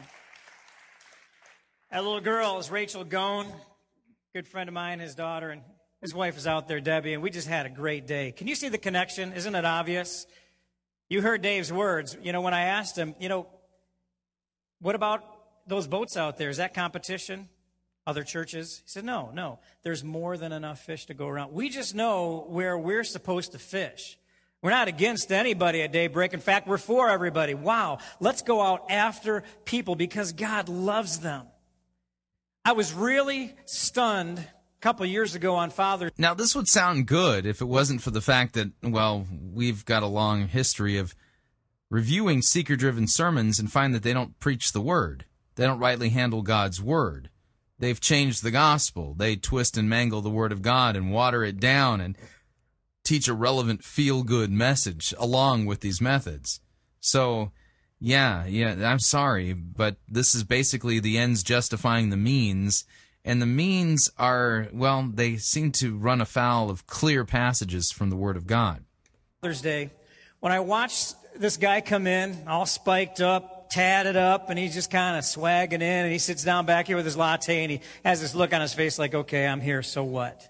And the girl next to him's kind of obviously brought him, and she's, come on, you'll get in. And he's like, leave me alone. And I'm just watching him, and all of a sudden the band kicks into Freebird, and they start lighting it up. And I mean, this guy just shot a look at his girlfriend or whoever she was, and he sits up, and he's clapping along, and by the end of the service, he was one of the ones being prayed for. Yeah. See, that justifies playing Freebird in church. Our mission may not be like everybody else, and praise God for it. Because no, actually, you have the same mission that every church has. There's no such thing as a unique mission for an individual congregation. That doesn't exist in Scripture. Because when a guy like Brian Welsh gets on stage here, and he's been changed because somebody came to his world. Somebody said, I'm going to this guy. God loves him. And so many of you sitting in here, you heard his testimony. He loves Jesus, and he's now going out to impact his part of the world. Isn't that what it's about? That's the first part of this whole idea of music. We have... Well, then go. Go. That's the verb, isn't it? Go. Attractional church is not go, it's come. A brand. We have what we do that's specific to Daybreak. Now, for some of you, you might be sitting back there thinking, okay, that's all good, the experiential stuff, Jeff. Give me some Bible, buddy. Yeah, please, I can hardly wait. Is it in Scripture? And I'm going to take you to 3 places. Okay, so 3 passages of Scripture prove that this method is actually of God. In the next few minutes. 1 situation from the Old Testament, 2 from the New. From the Old Testament, you're familiar with Moses? Let me give you the background. Prince of Egypt, elevated to the highest ranks. On the inside, he knew he was called of God, but he went about it the wrong way. Killed a guy, hit him in the sand. Pharaoh chases him off. For 40 years, he's in the wilderness. And in that wilderness, God calls out to him. Here's the scenario. Now Moses was tending the flock of Jethro, his father-in-law, the priest of Midian, and he led the flock to the far side of the desert and came to Horeb, the mountain of God. Moses saw that though there was a bush there on fire, it did not burn up. So Moses thought, I'm going to go over and see this strange sight, why the bush doesn't burn up. Isn't this interesting that God uses something to attract Moses' attention? He's been in the desert 40 years. Yeah, that's okay. By the way, this is what we call proof texting. Do you think that the reason why God the Holy Spirit had Exodus chapter 3 and 4 written with the account of the burning bush is so that we can learn the method that God wants us to employ in church to attract people's attention? Not at all. This is called proof texting. You're reading something in there. Yes, God used a burning bush to get Moses' attention, and he spoke to him from the burning bush.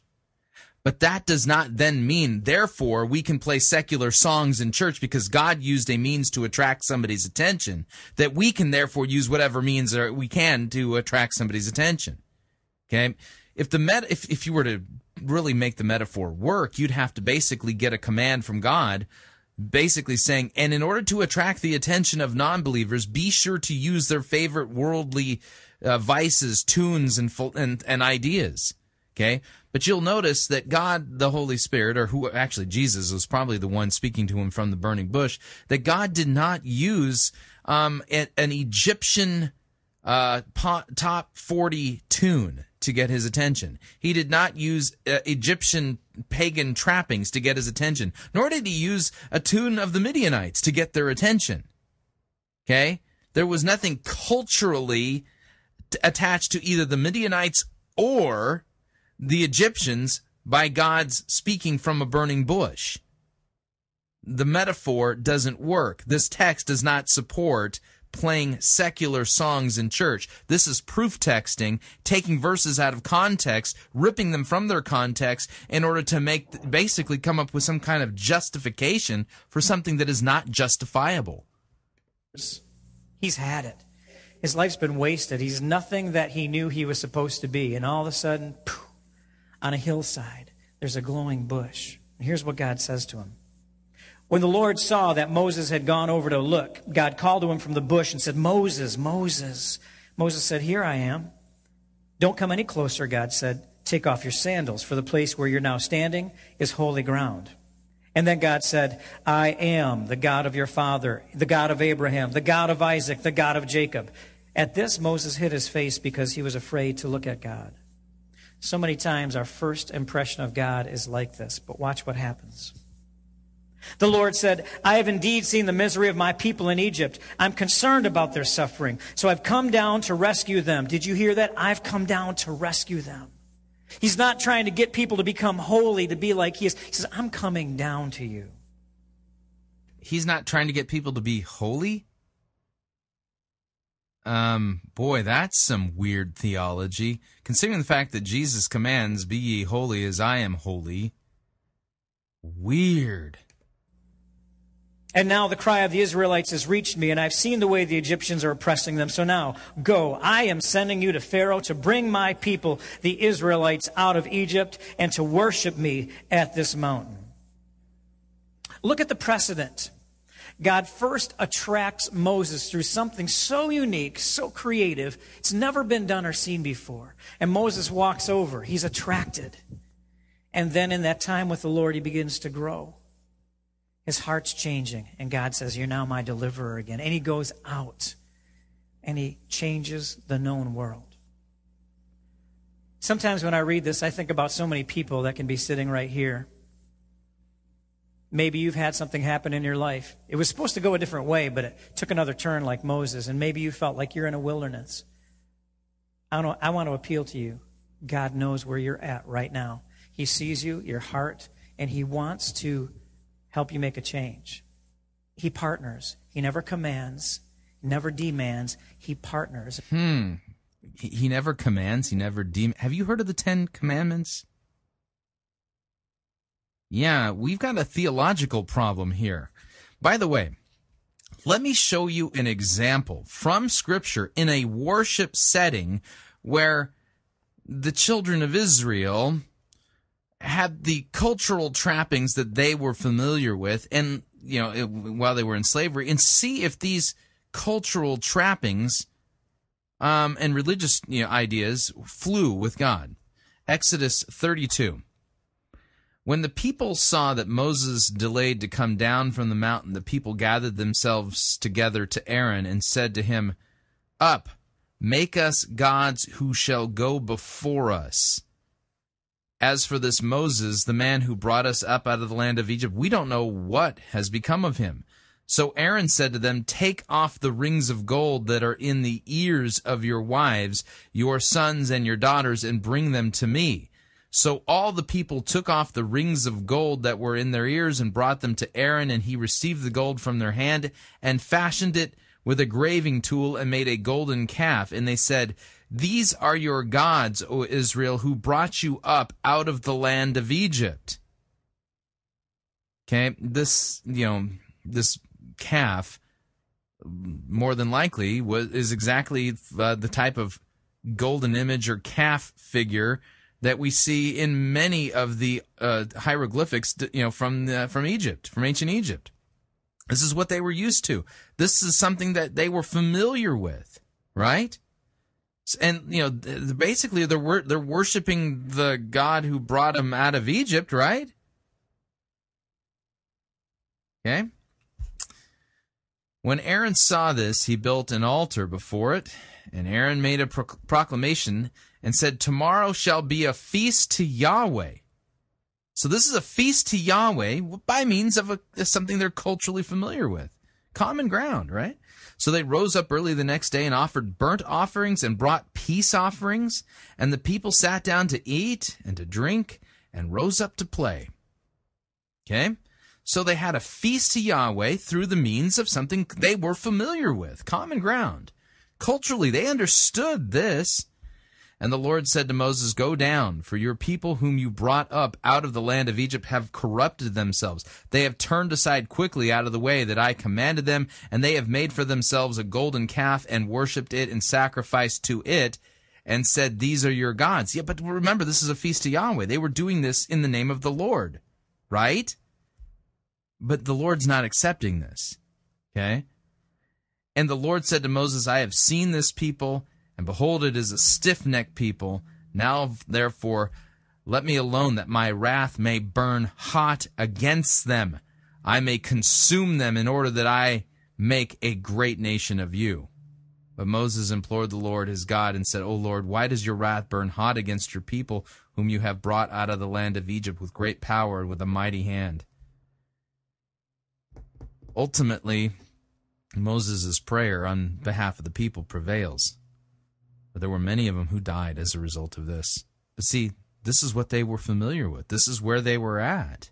Okay, they were this was a feast to the Lord, to Yahweh, through the means of a golden calf. It's perfectly fine, right? It's in the name of Yahweh. But God didn't accept it.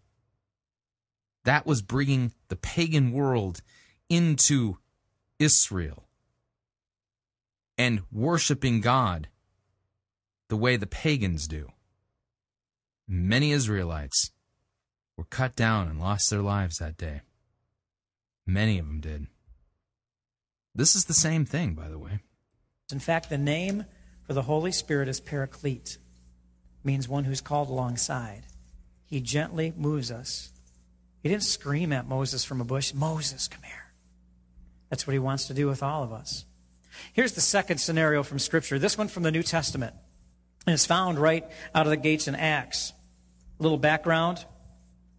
Jesus rises from the dead on the first day of the week, a Sunday, and for 40 days he walks with his disciples. He appears to over 500. He teaches. He walks with people. He makes an impact that's unbelievable. And finally, at the end of 40 days, as he's about to get ready to leave, he says to his followers, "I'm about to go, but I'm going to leave with you the promise of my Father.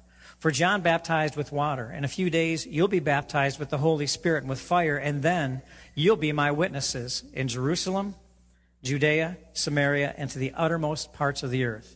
And here's the scripture. When the day of Pentecost came, they were all together in one place. By the way, this Pentecost means 50. It was 10 days after Jesus left. The disciples were in an upper room, the Bible says, 120 of them praying, asking God to send his Spirit. They were all together in one place when suddenly a sound like a blowing of a violent wind came from heaven and filled the whole house where they were sitting. They saw what seemed to be tongues of fire that separated and came to rest on each of them.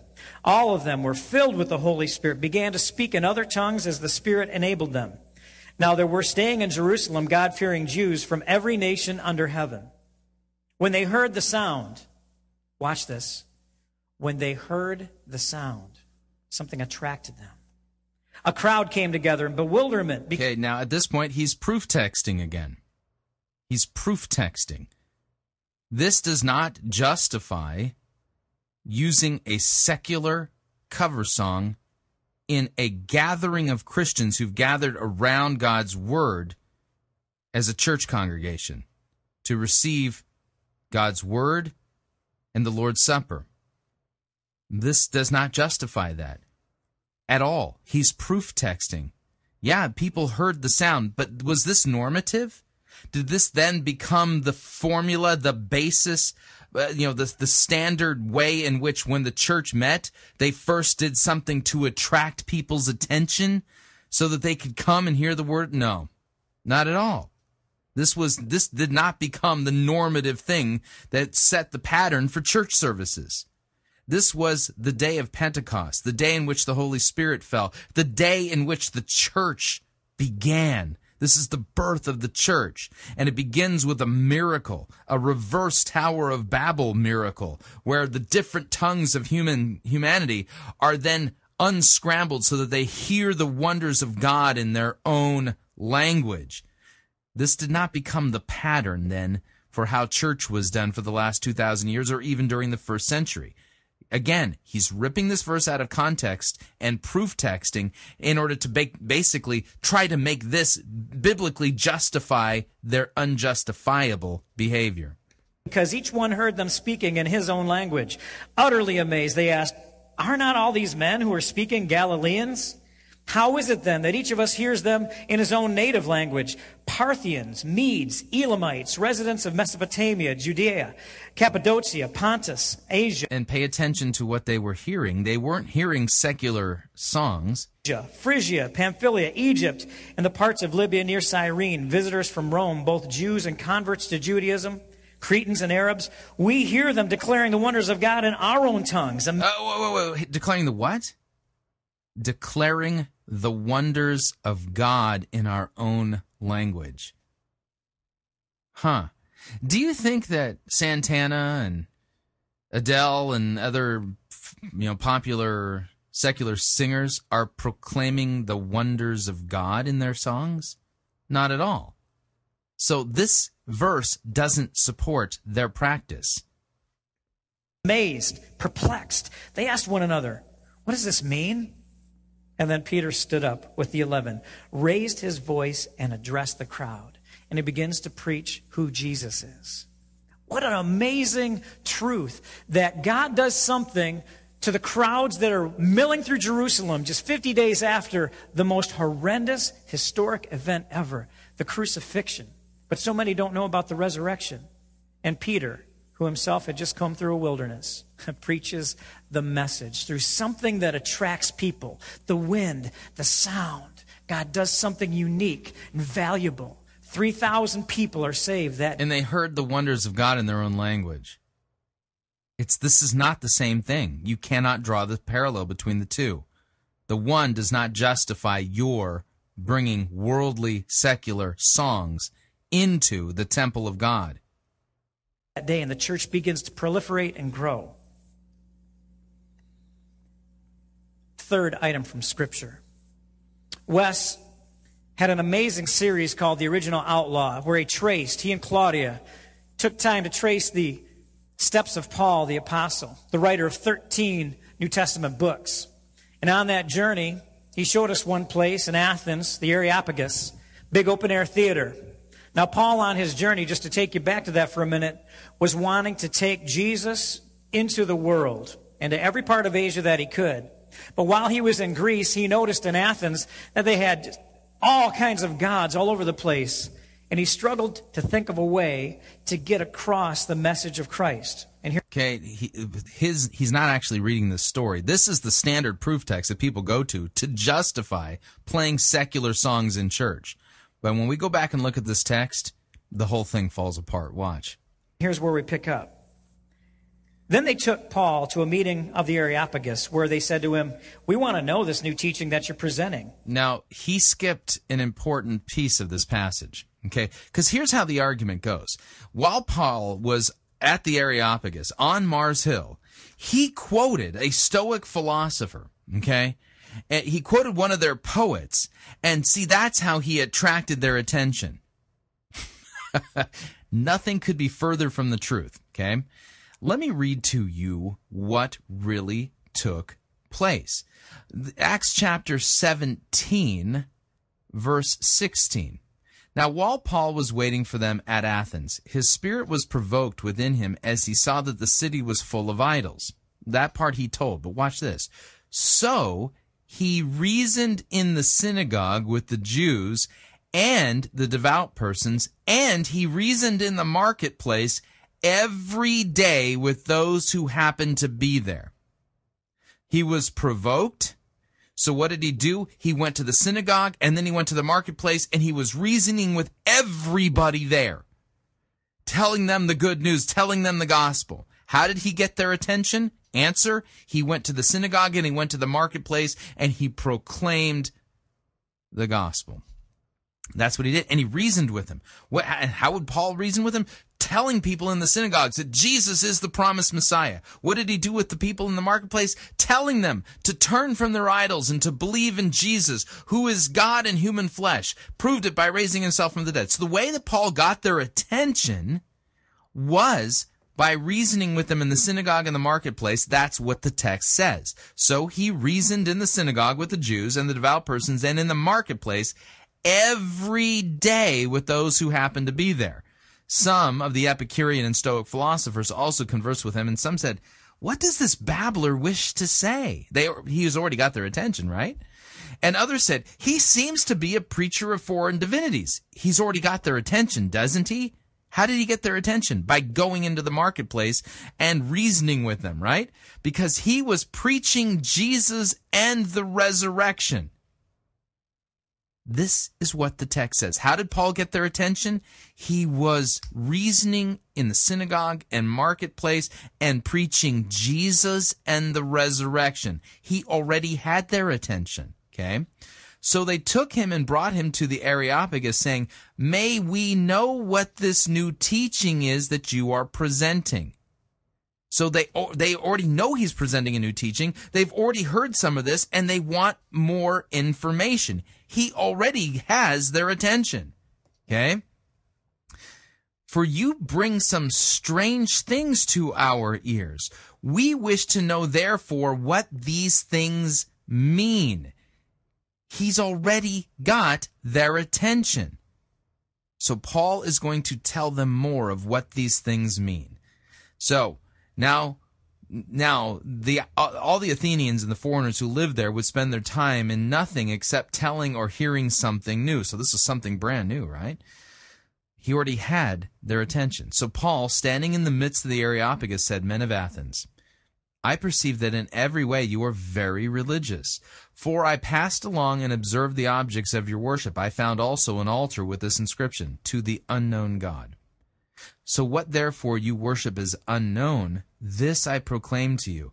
The God who made the world and everything in it, being Lord of heaven and earth, does not live in temples made by man, nor is he served by human hands as though he needed anything, since he himself gives to all mankind life and breath and everything.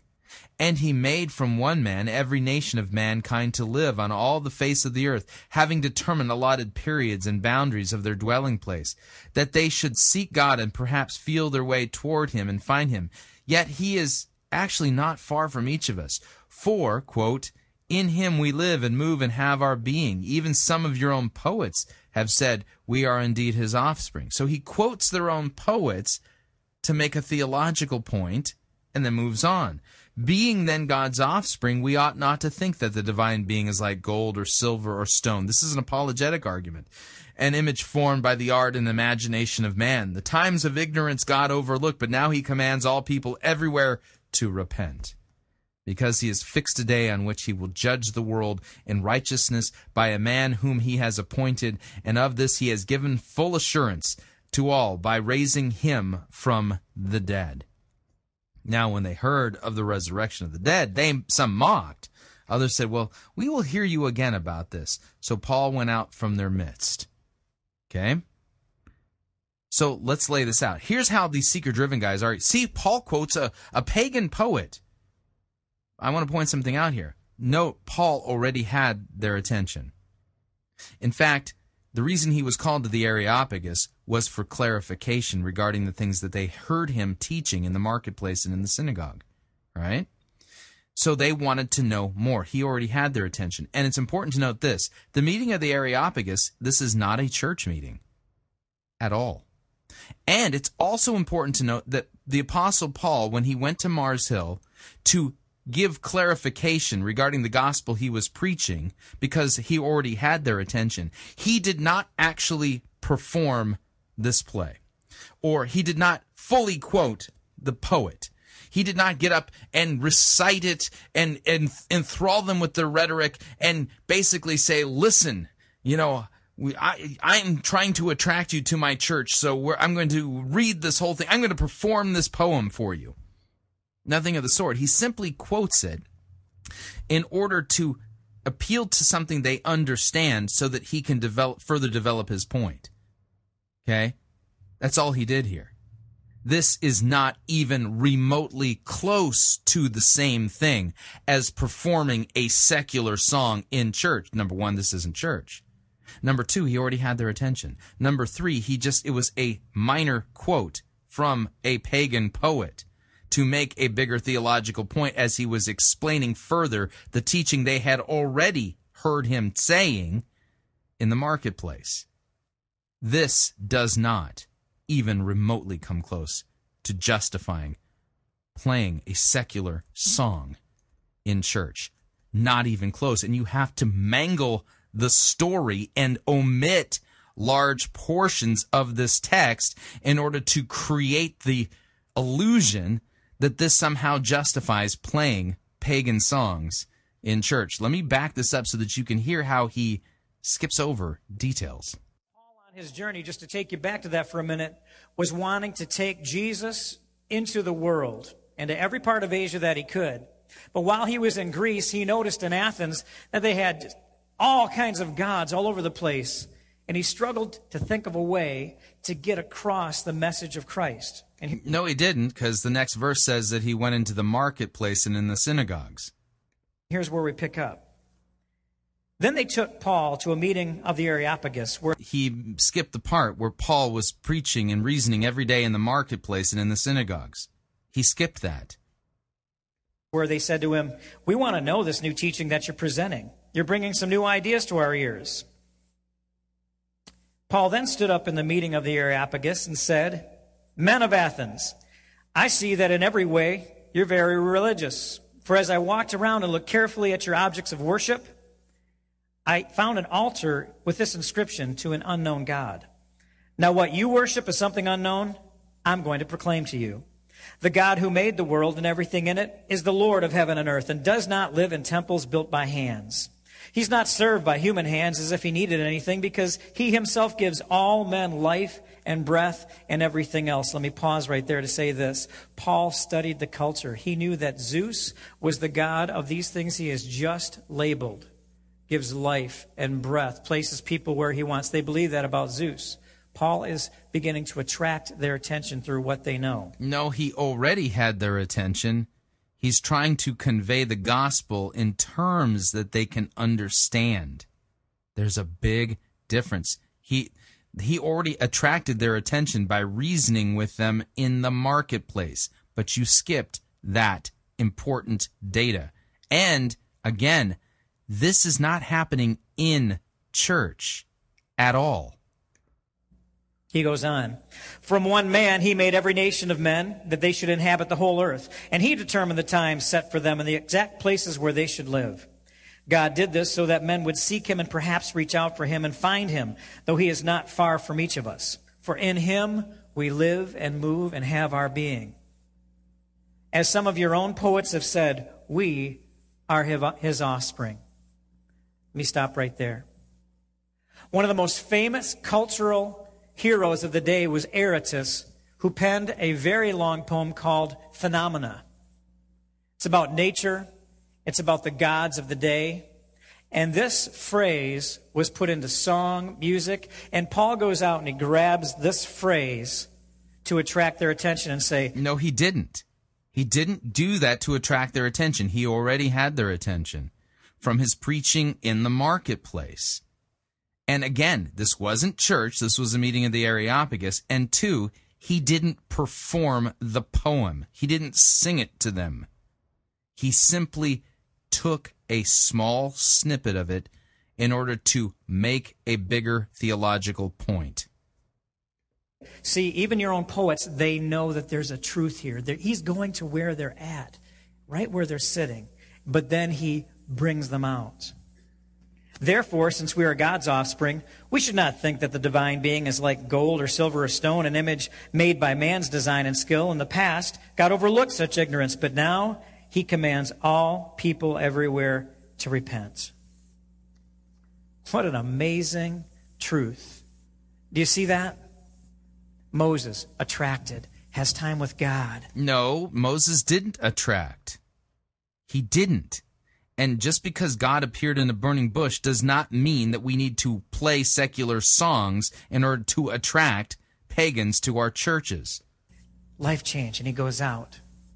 Peter, those in the upper room, God does something phenomenal. Breathes the Holy Spirit's power into the world.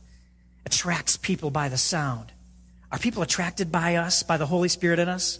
2 weeks ago, I was at our Are people attracted by the Holy Spirit in us? What are you talking about? Michigan District Conference for the Wesleyan churches. One of the most powerful speakers I've ever heard is Dr. Joanne Lyon. She is now the general superintendent of the Wesleyan churches. She's the one who began World Hope International. God has touched lives all over this planet.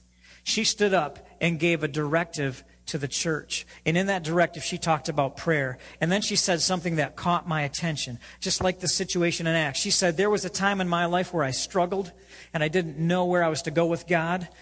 I kept seeking God, and all at once, the Holy Spirit got a hold of my life. I could feel his move in me. And from that day, I've been changed. And I want to walk with him, and I want to see people changed. Is that something that you've asked for the Holy Spirit to come into your life and do something that burns up the stuff you can't deal with? God's that real. I heard this woman say, what does this have to do with playing secular songs in church? What on earth? Folks, this is all over the map. And this is not a lucid, exegetical sermon. This is eisegesis and proof texting out of context verses in order to basically justify a practice, number one, that is not justified biblically, and number two, the church has never engaged in until these guys came along, and all of it being blamed on God the Holy Spirit. This is really, really bad. Say what that's like, and it moved my heart. I thought, she's right. There's so much more of God. And how can we just tiptoe or just put our feet just into the water when there's a whole plunge he wants us to take? There's an attract, but he wants us to grow, and he wants to use our lives to make an impact in the world. Use our lives to make an impact in the world. How about we preach the gospel? Because that's the life that makes the impact. The proclamation of Christ and him crucified for our sins. Jesus' life is the power that God uses to raise people from the dead. Faith comes by hearing, and hearing by the word of Christ, not by hearing by the word of Chris Roseborough or Jeff Henderson or Sally Mae or whoever. Somebody else is playing a song from earlier. That's awesome. Keep going. What about church history, Jeff? Okay, we got some scriptural basis, but how has the church moved in this over the years? Well, let me tell you this, because I did some research and I just found it fascinating. Martin Luther, the great reformer, 1500s. Oh, no. You know, a Wesleyan trying to use Martin Luther to justify the seeker-driven model. This is not going to be good because I'm a Lutheran. How much do you want to bet we're going to have a collision here? The church history is absolutely changed by what he did, what God used him for. During his day, the theme of music in the church was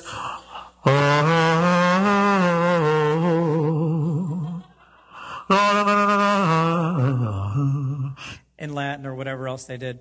It was Gregorian chants. You know what Martin Luther said? I cannot live with this. And he went out into the community. He took the bar form. That's a form of music that's common to people everywhere. Folk songs. Even that bar form was used for every common form of music. And he said, I'm writing my hymns from this. What's common to people. We're not going to try to take God and get them there. We're going to go right to where they're at. Man, this is historically inaccurate. From the Motley Magpie website, you can find this at hopelutheranfremont.org/Motley. Yeah, that's the Motley Magpie. The Reverend Peter Berg writes, and he's a Lutheran pastor, myth. Luther used bar songs in his hymnody. Ergo, it's permissible, even advantageous, to use popular forms of music in the church today. Truth. Luther did not use bar songs, but rather his own creations and the musical heritage of the Church Catholic. The term bar refers to the type of staff notation used in medieval musical composing.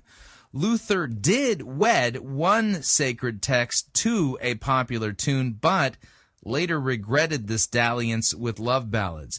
The relatively new academic discipline called centics had demonstrated that music can independently generate two different reactions and emotion, termed Dionysian and Apollonian. The first is emotive and turns one inward. It is self-gratifying and clearly anthropocentric. The second, while not denying the emotional impact of music, maintains control and gives room for the intellectual processing of the truth of the text. In the first type, the music dominates the text. In the second, the music is in service to the text. Christian contemporary music, a bad clone of popular music, is clearly Dionysian. Luther called Dionysian music carnal, and he wrote his music to wean people away from the love ballads of his day. Yeah, when you hear people use this argument that Jeff Henderson is employing here, they don't know what they're talking about. We continue. That was so impacting that the very namesakes of the Wesleyan Church, John and Charles Wesley, who penned hundreds of hymns, said, hey, John, what do you think we should do with our music? We're writing hymns. Gee, Charles, I don't know. We like what Marty did in the 1500s. Bar form, it really worked for him. Oh, I say, chap, let's do it. And they penned hundreds of hymns that the church now holds as sacred from the common form of music. They went out into the community and took the brand new, 300 years later, it wasn't the same. They took the brand new form of music that's common to everybody, and they wrote their hymns from it. Yeah, this is historically inaccurate. This is just, this is a historical rewrite that is not true to the facts. 100 years after them, the Prince of Preachers, Charles Haddon Spurgeon, illuminated God throughout Europe, preached over 10 million people around 1900 AD. Amazing preacher. He said of that kind of music, when they brought it to him, what do you think about what these guys did with music? He said, why should the devil have all the good music? Can you say amen to that? Come on. Why should the... Okay, here's the other thing. I want to point something out here. This parallel falls apart because this is an apologetic for playing secular cover songs in church. not praise songs or hymns that worship and basically have sacred meaning to them and basically have Christian doctrine in them. This is supposedly an apologetic for attracting people using Santana and Adele and others. This is just flat out deceptive what Jeff Henderson is doing here. It's not historically accurate, and it's not even accurate using the metaphors that he's trying to use to support this. Biblically, he's twisted the text, he's eisegeted, and now he's basically retold history in a way that's not true. This is unbelievable. The devil have all the good music. I'm telling you what, there is something that is sacred when you give it to God. You say, Lord, I want you to use this. I want my life to shine. Just take this thing that we're doing. And God says, you know what, thank you. I just need a vessel. I just need a church. I just need somebody. And then he goes and changes lives. You know, that's happened over and over and over here at Daybreak. And someone goes and changes lives. Alcoholics Anonymous changes lives. So many of you are sitting here and you say, yeah, that's me. You know, I came in here just kind of an onlooker. And God's got a hold of me. I want to bring out a good friend of mine. His name's Eric Johnson. And I want him to take just a minute and explain to you what this attract, what this growth, what this serving means to him. Would you give him a hand? This is Eric Johnson. So he's going to explain what it means to him. And when I get really old, he's going to be my bodyguard. Well, Eric, God has been doing some things in your life, but let me take you back here. I remember you showing up at Daybreak kind of deer in the headlights. This was all new to you. Did the music, the common things that we did here, did that make an impact on you somehow? Absolutely. I think when you come into a new situation, especially church, for me anyway, have a tendency to feel judged and you put your guard up. And hearing familiar music made me feel more comfortable. It was allowed me to let my guard down a little bit, which allowed some message to get through to me. And that was when? When did you first start coming to Daybreak? Last fall, October timeframe. And did that music, what's that mean to you now as you've gone on? I'm a pretty nostalgic person. Music is pretty powerful for me. It can bring me back to a moment in time, a vivid moment in time. And now some of those same songs, which may have been to a more depressing time or a time where I was not as far along in my walk with God as I am now. It reminds me of my faith and where I want to go. Wow. Gotcha. Well, you know, a lot of guys, they have their toes just dangling in the water. Have you gone beyond that, taken a deeper plunge? Yes, working... like I said, I started coming in the fall. My wife and I, Abby, she's in the audience, we had a pretty thorough discussion. Driving down, and we were asking God for things, but we weren't really putting it all out there. We wanted to go all in. So as of January 1st, we made the commitment to start tithing our full 10%. We weren't necessarily in a position to do so, but you know, if we were asking... I'm not hearing about repentance and the forgiveness of sins, nor am I hearing about salvation by grace alone, through faith alone, by Christ's work alone. I'm hearing a guy who's apparently progressing in, well, the law, but I'm not hearing about Jesus and the forgiveness of sins. This sounds like legalistic self-righteousness, kind of a watered-down version of it. My question is, what's the gospel that he believes in? God, and we had faith in God. We had to have that whole faith. About that time, too, I participated in a 21-day fast, which actually culminated. The last day of my fast was the day that we were baptized. I remember that right down here. Yeah. Yeah, hearing a lot about him, nothing about Jesus. My question is, what is the doctrine he's being taught? I'm not hearing anything that's Christian here. And I know that sounds really cynical, but that's really the truth. What can we point to that says this guy has been brought to repentance of his sins and faith and trust in Christ for the forgiveness of his sins and bearing fruit in keeping with repentance?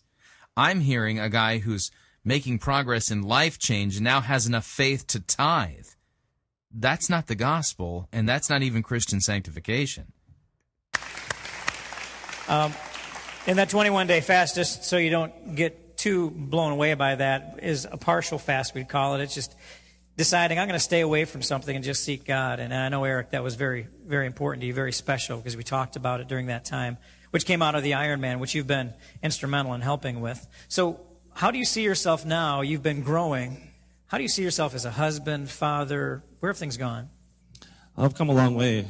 I'm not where I want to go, but prior to my commitment to going all in, I would call myself a bystander Christian. Prior to my commitment to going all in, what is that? To the motions, saying I was a Christian Sunday, but Monday through Saturday I was, maybe doing different things. I certainly wasn't the leader in my home. I wasn't the husband or the father that I needed to be. I lost that time by waiting, but now that I'm all in, I see myself as that leader, as that husband, as that father that my family desperately needs. Do you have some vision for what's up ahead then? It doesn't just stop now. What's up ahead for you?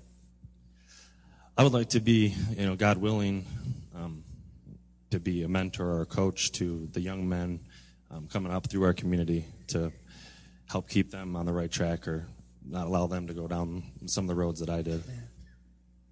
We have a lot of people out here, and I'm sure there are people in the same situation you were in back some months. What would you say to them when it comes to thinking about the scary part of going all in, as you put it, to jump in and take that next step? Like I said, I would encourage them to go all in. I can't get those days back that I wasn't all in. So when I made that commitment, I wanted to go all the way. I wanted to do everything the Bible said. I wanted to commit myself to the Lord and being the man, the husband, and the father that I'm supposed to be. So you got a lot ahead of you. How about a hand? That's awesome. Love you, man. So because they were able to get somebody to commit to go all in, that justifies playing secular songs in church. Again, I come back to this. I'm not hearing the gospel here at all. I'm hearing a pull yourself up by your bootstraps form of pietism, not true contrition and repentance and the forgiveness of sins and salvation by grace alone, through faith alone, by Christ's work alone. I'm hearing a lot about these people, but very little, if anything, about Jesus. You're going, yeah, that sounds so harsh. Yeah, I know. But that's the reality of the situation. Read the book of Galatians.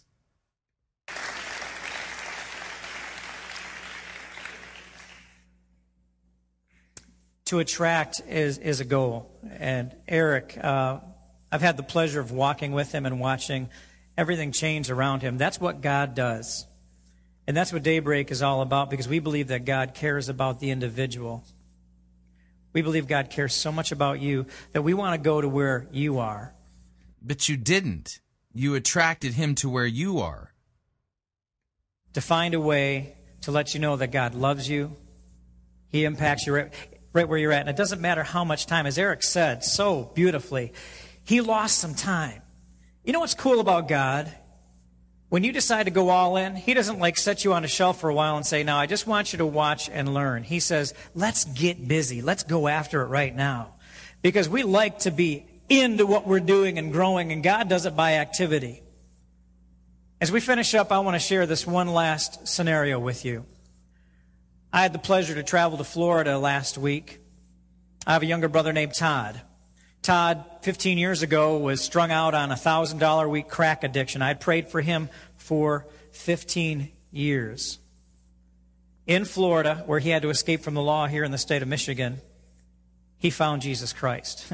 Actually, Jesus Christ showed up on a street corner when Todd was just at his wit's end, ready to end it all. And he started growing in his faith. And now, 15 years later, he's a leader in his church in Orlando. He's helping to lead a men's ministry. And he said, Jeff, why don't you come down and be a part of our men's encounter? And I thought, that's great. I want to see what they do, because we have our Ironman event coming up in September, end of September. So I flew down, spent time with my brother Todd. I have a brother named Mitch that lives 3 hours away in Englewood, Florida. Mitch is 42. He's been an alcoholic since probably his teen years. Horrible temper, just unhappy in life. 3 months ago, he destroyed his back. He's a construction worker, moving this big pipe that he on a machine he couldn't get out of the way, so he's going to be the tough guy, and he threw his back out. He's out of work for 3 months. And I called him. I said, I know Todd has talked to you. Cue sappy music. By the way, this is a standard thing in a lot of these churches. The sappy music is to create the emotional appearance that God the Holy Spirit is now making his way through the auditorium. How can you tell that the Holy Spirit's there? Well, you can tell by the type of music being played. You year after year to come to the men's encounter. I'd love to see you. Why don't you come over? He didn't like anything to do with church. And he's been in from time to time. But he came. He came to the men's encounter. And when we were there, I saw one of the most beautiful things I have ever seen. It was stunning to me. My brother Todd taught the centermost piece of the encounter, and all the guys were given a nail, and he taught about the cross, how Jesus Christ loved us so much that he took nails for us. And you know, we watched a portion of the Passion of the Christ. My brother Mitch is 6'2". And I watched him, his knees buckled. He grabbed that nail. I walked over to him, and we walked to the cross. And I watched, guys, the most beautiful scene I've seen in a long time, because this is my brother. As he bent down and he sobbed, his shoulders were heaving, and he put that at the cross and said, Jesus, I give you everything. I so want to be all in. I don't know what this means, but I'm asking you to forgive me. And he just spent so much time at that cross. Music was playing, and I remember praying for him and just hugging this big brother of mine that for 42 years has wrestled with everything. And he gave his heart and life to Jesus, totally, completely, dove in. The next day, as we prayed for him, he stood up and said, God just healed my back. The pain is all gone. 2 days later, he went back to work for the first time in months. You know what God was saying to Mitch? Mitch, I love you. I have so much for you. You don't even understand how powerful I am, but I love you. If there was a nail in your hand this morning, what would you say about it? What would it be for you? What's in your life that's just keeping your toes on the edge, and you're not taking that dive yet? And God's saying, you know what? I've got more for you. Yeah, this is not the preaching of the cross. Jesus, by the way, he had his hands and feet pierced by these nails for your sins. He's the one who took the hit for you. My brother Mitch texted me this morning. He said, Jeff, I believe in the power of the Holy Spirit now. I'm praying for you as you share today. He's picking up his Bible. He sent me the verse the other day, Jeremiah 15. He said, Jeff, this just spoke to me. I'm thinking, my bro, after 42 years, is reading Jeremiah and he's getting stuff? Whoo! We're talking God is in the house. And he's in this house, and he can do that for any one of us that says, I want more. It is saying I want more the same thing as being brought to repentance of your sins and faith and trust in Christ for the forgiveness of your sins. I don't think the two are synonyms. God, I want more. I'm not satisfied with dangling my toes in the water anymore. I'm not satisfied with where I've been. You might be really close to God this morning, but you want more. You might be far away, and you say, you know what? I am like that guy in the desert. I'm like your brother. I have wrestled for so long. And God's just saying, I love you. Why don't you just dive in? No, the message we're called to proclaim is repent and be forgiven by the shed blood of Christ. This is crossless at this point, and I mean that. There was just a fleeting mention of the cross in his brother's story, but not the cross of Jesus. And let me shower my love on you. That's what it's all about. So there you go. The On the Farm Cowbell sermon that supposedly gives a biblical case for playing secular songs, cover songs, in church. Every passage ripped out of context. Every one of them, when you apply just simple discernment and paying attention to the language, doesn't prove his case at all. And the punchline in all of this was just, God loves you. just go all in. That's not the proclamation of repentance and the forgiveness of sins in Jesus' name. That's something completely different. These people are not being taught to despair of their own righteousness and works and to stand empty-handed before Christ and receive everything as a gift. They're doing all these things and going all in and doing these works, it's really in some kind of futile attempt to prove their worthiness. That's not the gospel. That's the Galatian heresy. That's the Judaizing heresy. That's the logical conclusion, by the way, of even the Pelagian heresy. It ultimately leads to you having to save yourself by your good works and your obedience, going all in. God loves you. Don't worry about it. God just says, don't worry about it. I just love you. Dive in and start obeying me. It's not the gospel. It's not even Christian. And it makes perfect sense that their methods hook up with that theology. The two go hand in hand. At least that's what I've seen over and again. Well, we're at the end of another edition of Fighting for the Faith.